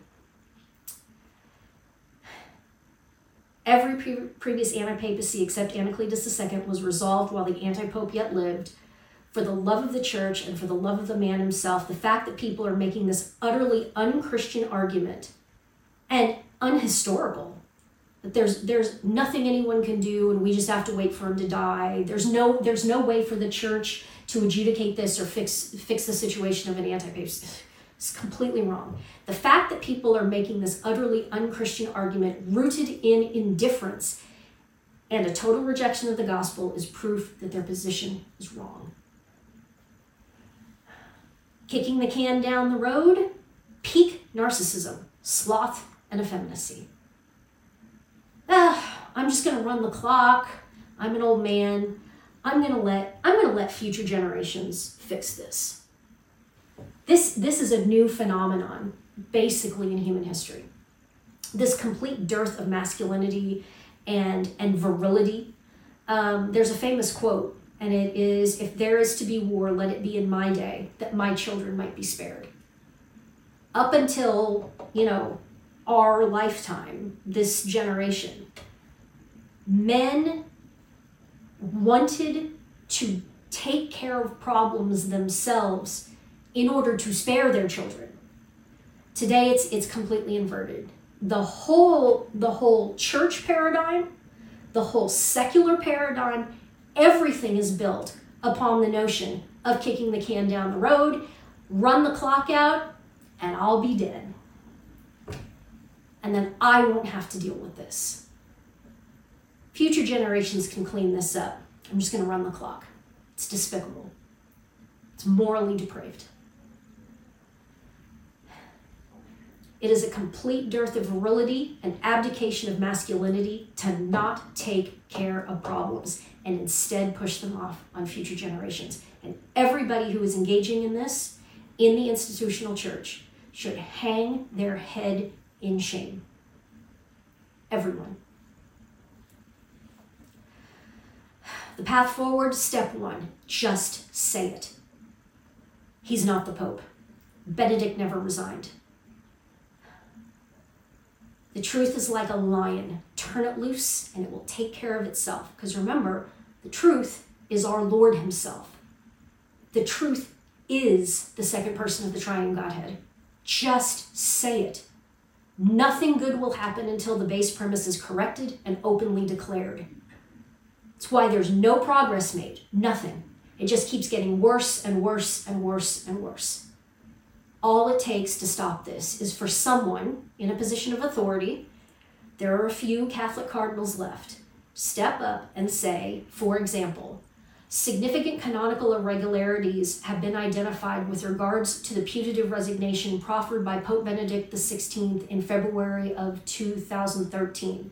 Pending further investigation, I hereby declare a state of emergency suspense. And then follow through. Follow through. Pope Benedict never validly resigned, therefore Bergoglio is and always has been an anti-pope. The fullness of truth. Failure to do this will result in Pope Francis's magisterium continuing to destroy the church and souls after Bergoglio is dead. If you don't heal this at the root 100%, the death of Bergoglio is not terribly important, because all of the garbage that the flaming sodomite Argentinian Tucho Fernandez, the guy who writes groomer homoerotica for children, Tucho Fernandez wrote Amoris Laetitia. Tucho Fernandez has now been named the head of the Congregation for the Doctrine of the Faith. Tucho Fernandez is the one who's responding to these dubia that were just submitted by the 5 dubia cardinals. Tucho Fernandez, that's how much of a farce this is. And in writing Tucho Fernandez's response to the dubia, because Bergoglio was far too stupid to do anything like that. He's an absolute imbecile. He has to have a ghostwriter. Tucho Fernandez was citing Amoris Laetitia, which he himself wrote. This is how much of a clown show this whole thing is. Tucho Fernandez is being put forth as the magisterium of the church, and he is citing himself as magisterium. You think Bergoglio dying without getting this rectified is going to end this? No. All that crap is going to continue to be cited. Well, Pope Francis said, well, Pope Francis said, well, Pope Francis said. There is no Pope Francis. None of these documents are even realities in terms of the church. None of it. Solves nothing. Ecclesia Supplet. Let's talk about that. Ecclesia Supplet means the church supplies. Supplies what? Jurisdiction. Jurisdiction in times of emergency, which this clearly is. And it has been since February of 2013. So the question is, are the cardinals that Bergoglio has created, are they actually cardinals? It's interesting, this gets hairy.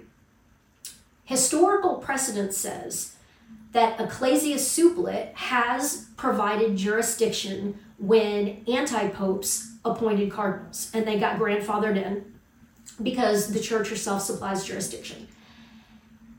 Remember, previous anti-popes were all Catholic. They weren't trying to destroy the church. Here's the precision.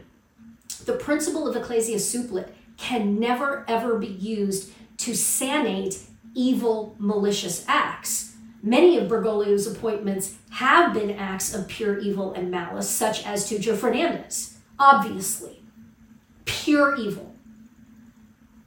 So, all of that is adult, virile people, hopefully men, hopefully clerics and prelates, are going to have to sit down and sort all of this out. So, possible path forward. Remaining Catholic cardinals start issuing excommunications and anathematizing heretics. Why has this not already been going on? There's a long, proud tradition of both excommunications, bishops excommunicating each other, and the anathema of heretics. Why is this not going on? You realize anybody in the history of the church before the 20th century would if they rolled into this situation and saw what was going on, the first question they would ask is, where is your army and when are you invading? And I'm not kidding. I'm not kidding. The fact that nobody's even excommunicating or anathematizing the likes of James Martin, the sodomite Jesuit. Why has this guy not been excommunicated? Why has he not been anathematized? This is inexcusable. Tucho Fernandez, the same thing. There's a long list. A lot of this stuff is publicly visible. These people, these heretics and fiends are putting their acts and their sins and their scandals on the internet. Again, visibility, so everyone can see it. What possible excuse is there? Why is this not being done?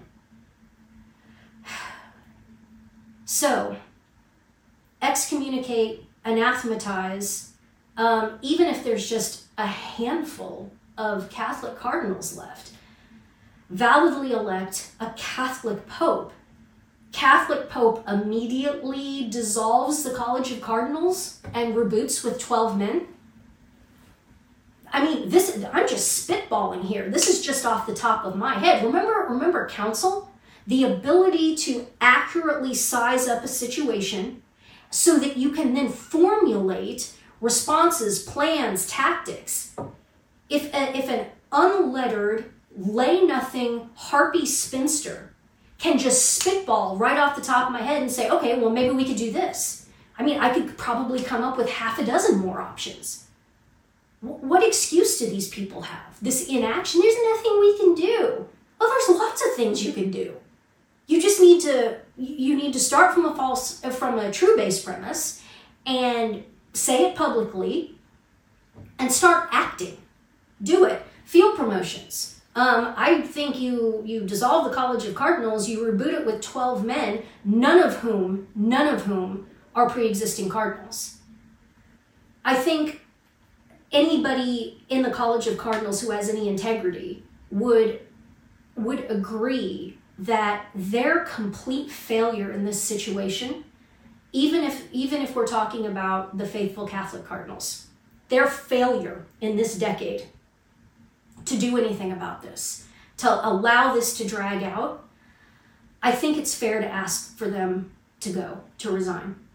Field promotions.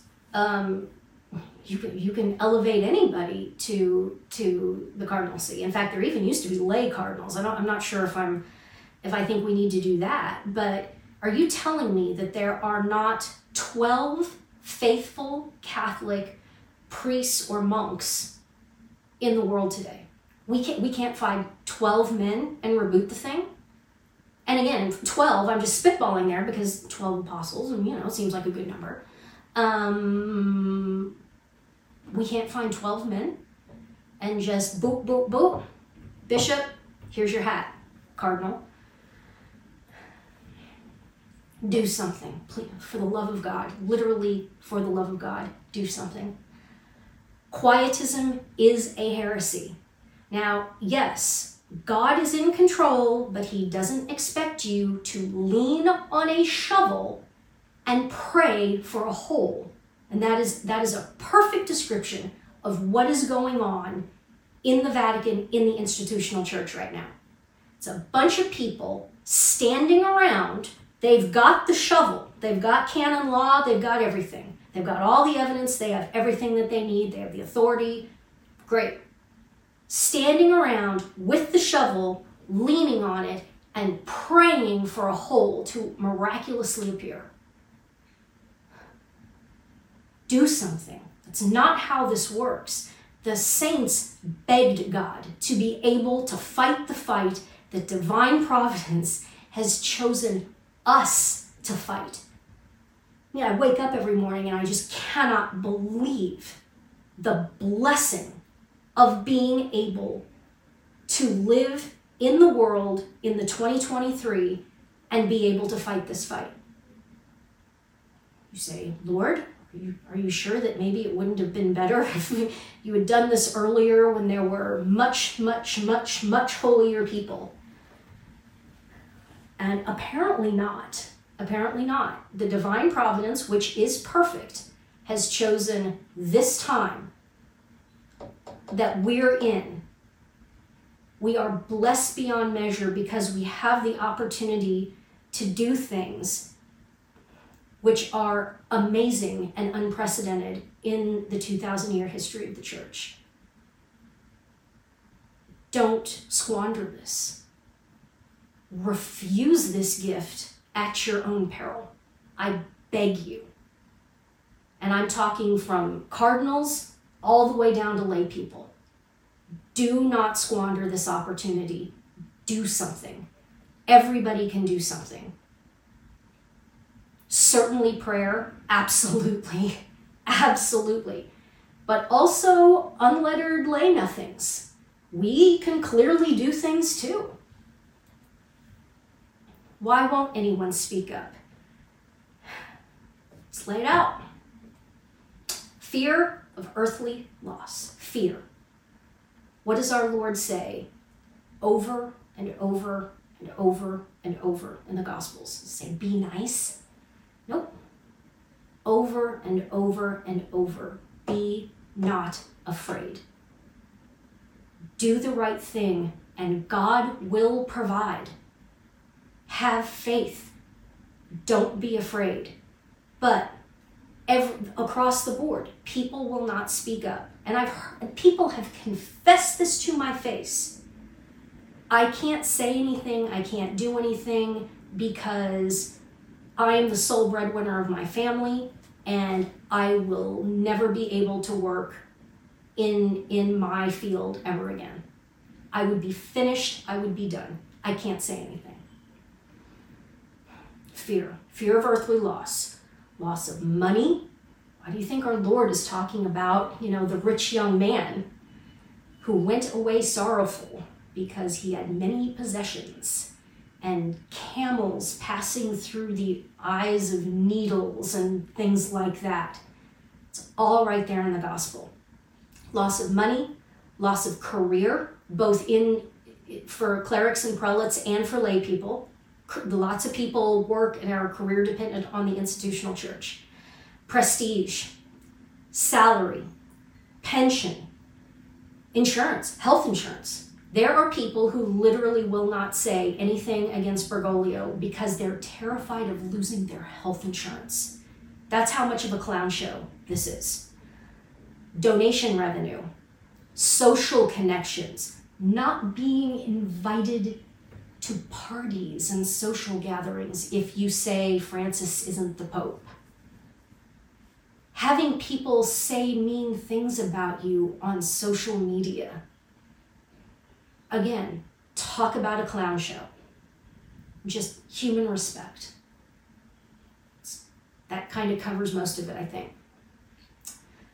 There's also the fear of being smeared as an implied 1958 sedevacanist. This is the SSPX. Terrified of being accused of being sedevacanist. So, commemorating Francis in the Te Igitur, don't you dare say that Francis isn't the Pope. The SSPX. It's textbook effeminacy. And what is effeminacy? It is a failure or a refusal to do the virtuous good because it could possibly reduce your own personal comfort, convenience, or pleasure in life. That's what effeminacy is. The sister to effeminacy is sloth. Sloth is a refusal to do a virtuous good because it's difficult, genuinely difficult. Effeminacy is refusing to do something because it might reduce your personal pleasure in life. What did our Lord say? Take up your cross. Oh, he didn't mean that literally. Yeah, he did. Yeah, he did. Take up your cross. I am now going to conclude with reading excerpts from the letter that St. Catherine of Siena wrote to the cardinals, and in the sense of trying to get the anti-papacy that she was trying to rectified, and exhorting these cardinals to do the right thing. This is the conclusion, and I'm just going to read this, and that'll be it. So before I start, thank you very much for your very kind attention. Dearest brothers and fathers in Christ, sweet Jesus, I, Catherine, servant and slave of the servants of Jesus Christ, write to you in his precious blood, with desire to see you turn back to the true and most perfect light, leaving the deep shadows of blindness into which you are fallen. Since man is created through love, he cannot live without love. Either he loves God or he loves himself, and the world with the love that kills. Fastening the eye of his mind, darkened by self-love, on these transitory things that pass like the wind. In this state, he can recognize no truth nor goodness. He recognizes naught but falsehood, because he has not light. For truly he had the light, he would recognize it from such a love as this naught can result but pain and eternal death. It gives him a foretaste of hell in this life. For he who immoderately loves himself and the things of this world becomes unendurable to himself. O wretched man, the darkness of self-love does not let thee know this truth. For didst thou know it, thou wouldst choose any pain rather than guide thy life in this way. Thou wouldst give thee to loving and desiring him who is. Thou wouldst enjoy his truth in firmness, and wouldst not move about like a leaf in the wind. Thou wouldst serve the Creator, and wouldst love everything in him, and apart from him, nothing. Oh, how will this blindness be reproved at the last moment in every rational being, and much the more in those whom God has taken from the filth of the world and assigned to the greatest excellence that can be, having made them ministers of the blood of the humble and spotless Lamb. Now you have turned your backs like poor mean knights. Your shadow has made you afraid. You have divided you from the truth which strengthens us, and drawn close to falsehood, which weakens soul and body, depriving you of temporal and spiritual grace. What made you do this? The poison of self-love, which has infected the world. That is what has made you pillars lighter than straw. Flowers you who shed no perfume, but stench that makes the whole world reek. No lights you placed in a candlestick, that you might spread the faith, but having hidden your light under the bushel of pride, and become not extenders, but contaminators of the faith, you shed darkness over yourselves and others. You should have been angels on earth, placed to release us from the devils of hell, and performing the office of angels by bringing back the sheep into the obedience of Holy Church, and you have taken the office of devils. That evil which you have in yourselves, you wish to infect us with, withdrawing us from obedience to Christ on earth and leading us into obedience to Antichrist, a member of the devil, as you are too, so long as you shall abide in this heresy. Ah, foolish men, worthy of 1,000 deaths, as blind you do not see your own wrong and have fallen into such confusion that you make of your own selves liars and idolaters. Therefore, I tell you that you did wrong with the anti-pope. And I may say that he was chosen a member of the devil. For had he been a member of Christ, he would have chosen death rather than consent to so great an evil. For he well knows the truth and cannot excuse himself through ignorance. Now you have committed all these faults in regard to this devil, that is, to confess him as Pope, which he surely is not, and to show reverence to whom you should not. You have deserted the light and gone into darkness, the truth, and joined you to a lie. On what side soever, I find nothing but lies.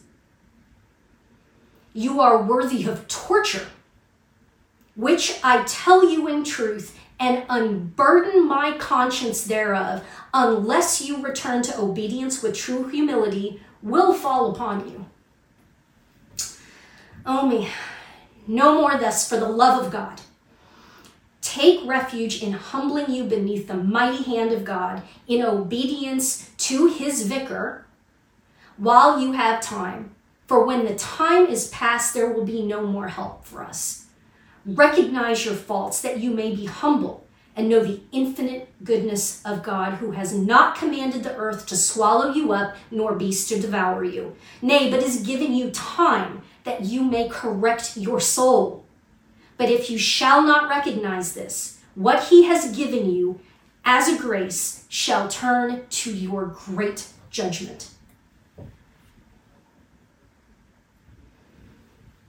I beg that you delay no more, nor kick against the prick of conscience that I know is perpetually stabbing you. And let not the confusion of mind over the evil that you have wrought so overcome you, that you abandon your salvation in weariness and despair, as seeming unable to find help. Not so must you do, but in living faith hold firm hope in your Creator, and return humbly to your yoke, for the last sin of obstinacy and despair would be the worst, and most hateful to God and the world. Arise then into the light, for without light you would walk in darkness as you have done up to now. My soul, considering this, that we can neither know nor love the truth without light, I said and say that I desire intensely to see you arisen from darkness and one with the light. This desire reaches out to all rational beings, but much more to you, concerning whom I have had the greatest sorrow and marvel more at your fault than at all the others who have shared it. For did all desert their father, you should have been such sons as strengthened the father, showing the truth. Let it not seem hard to you if I pierce you with the words which the love of your salvation has made me write. Rather would I pierce you with my living voice, did God permit me. His will be done. And yet you deserve rather deeds than words. I come to an end and say no more. For did I follow my will, I should not yet pause, so full is my soul of grief and sorrow to see such blindness in those who were placed for a light. No lambs they who feed on the food of the honor of God and the salvation of souls and the reform of Holy Church, but as thieves they steal the honor which they ought to give God and give it to themselves, and as wolves they devour the sheep, so that I have great bitterness. I beg you, by love of that precious blood shed with such fiery love for you, that you give refreshment to my soul, which seeks your salvation. I say no more to you. Remain in the holy and sweet grace of God. Bathe you in the blood of the spotless Lamb, where you shall lose all servile fear, and enlightened you shall abide in holy fear. Sweet Jesus, Jesus, love.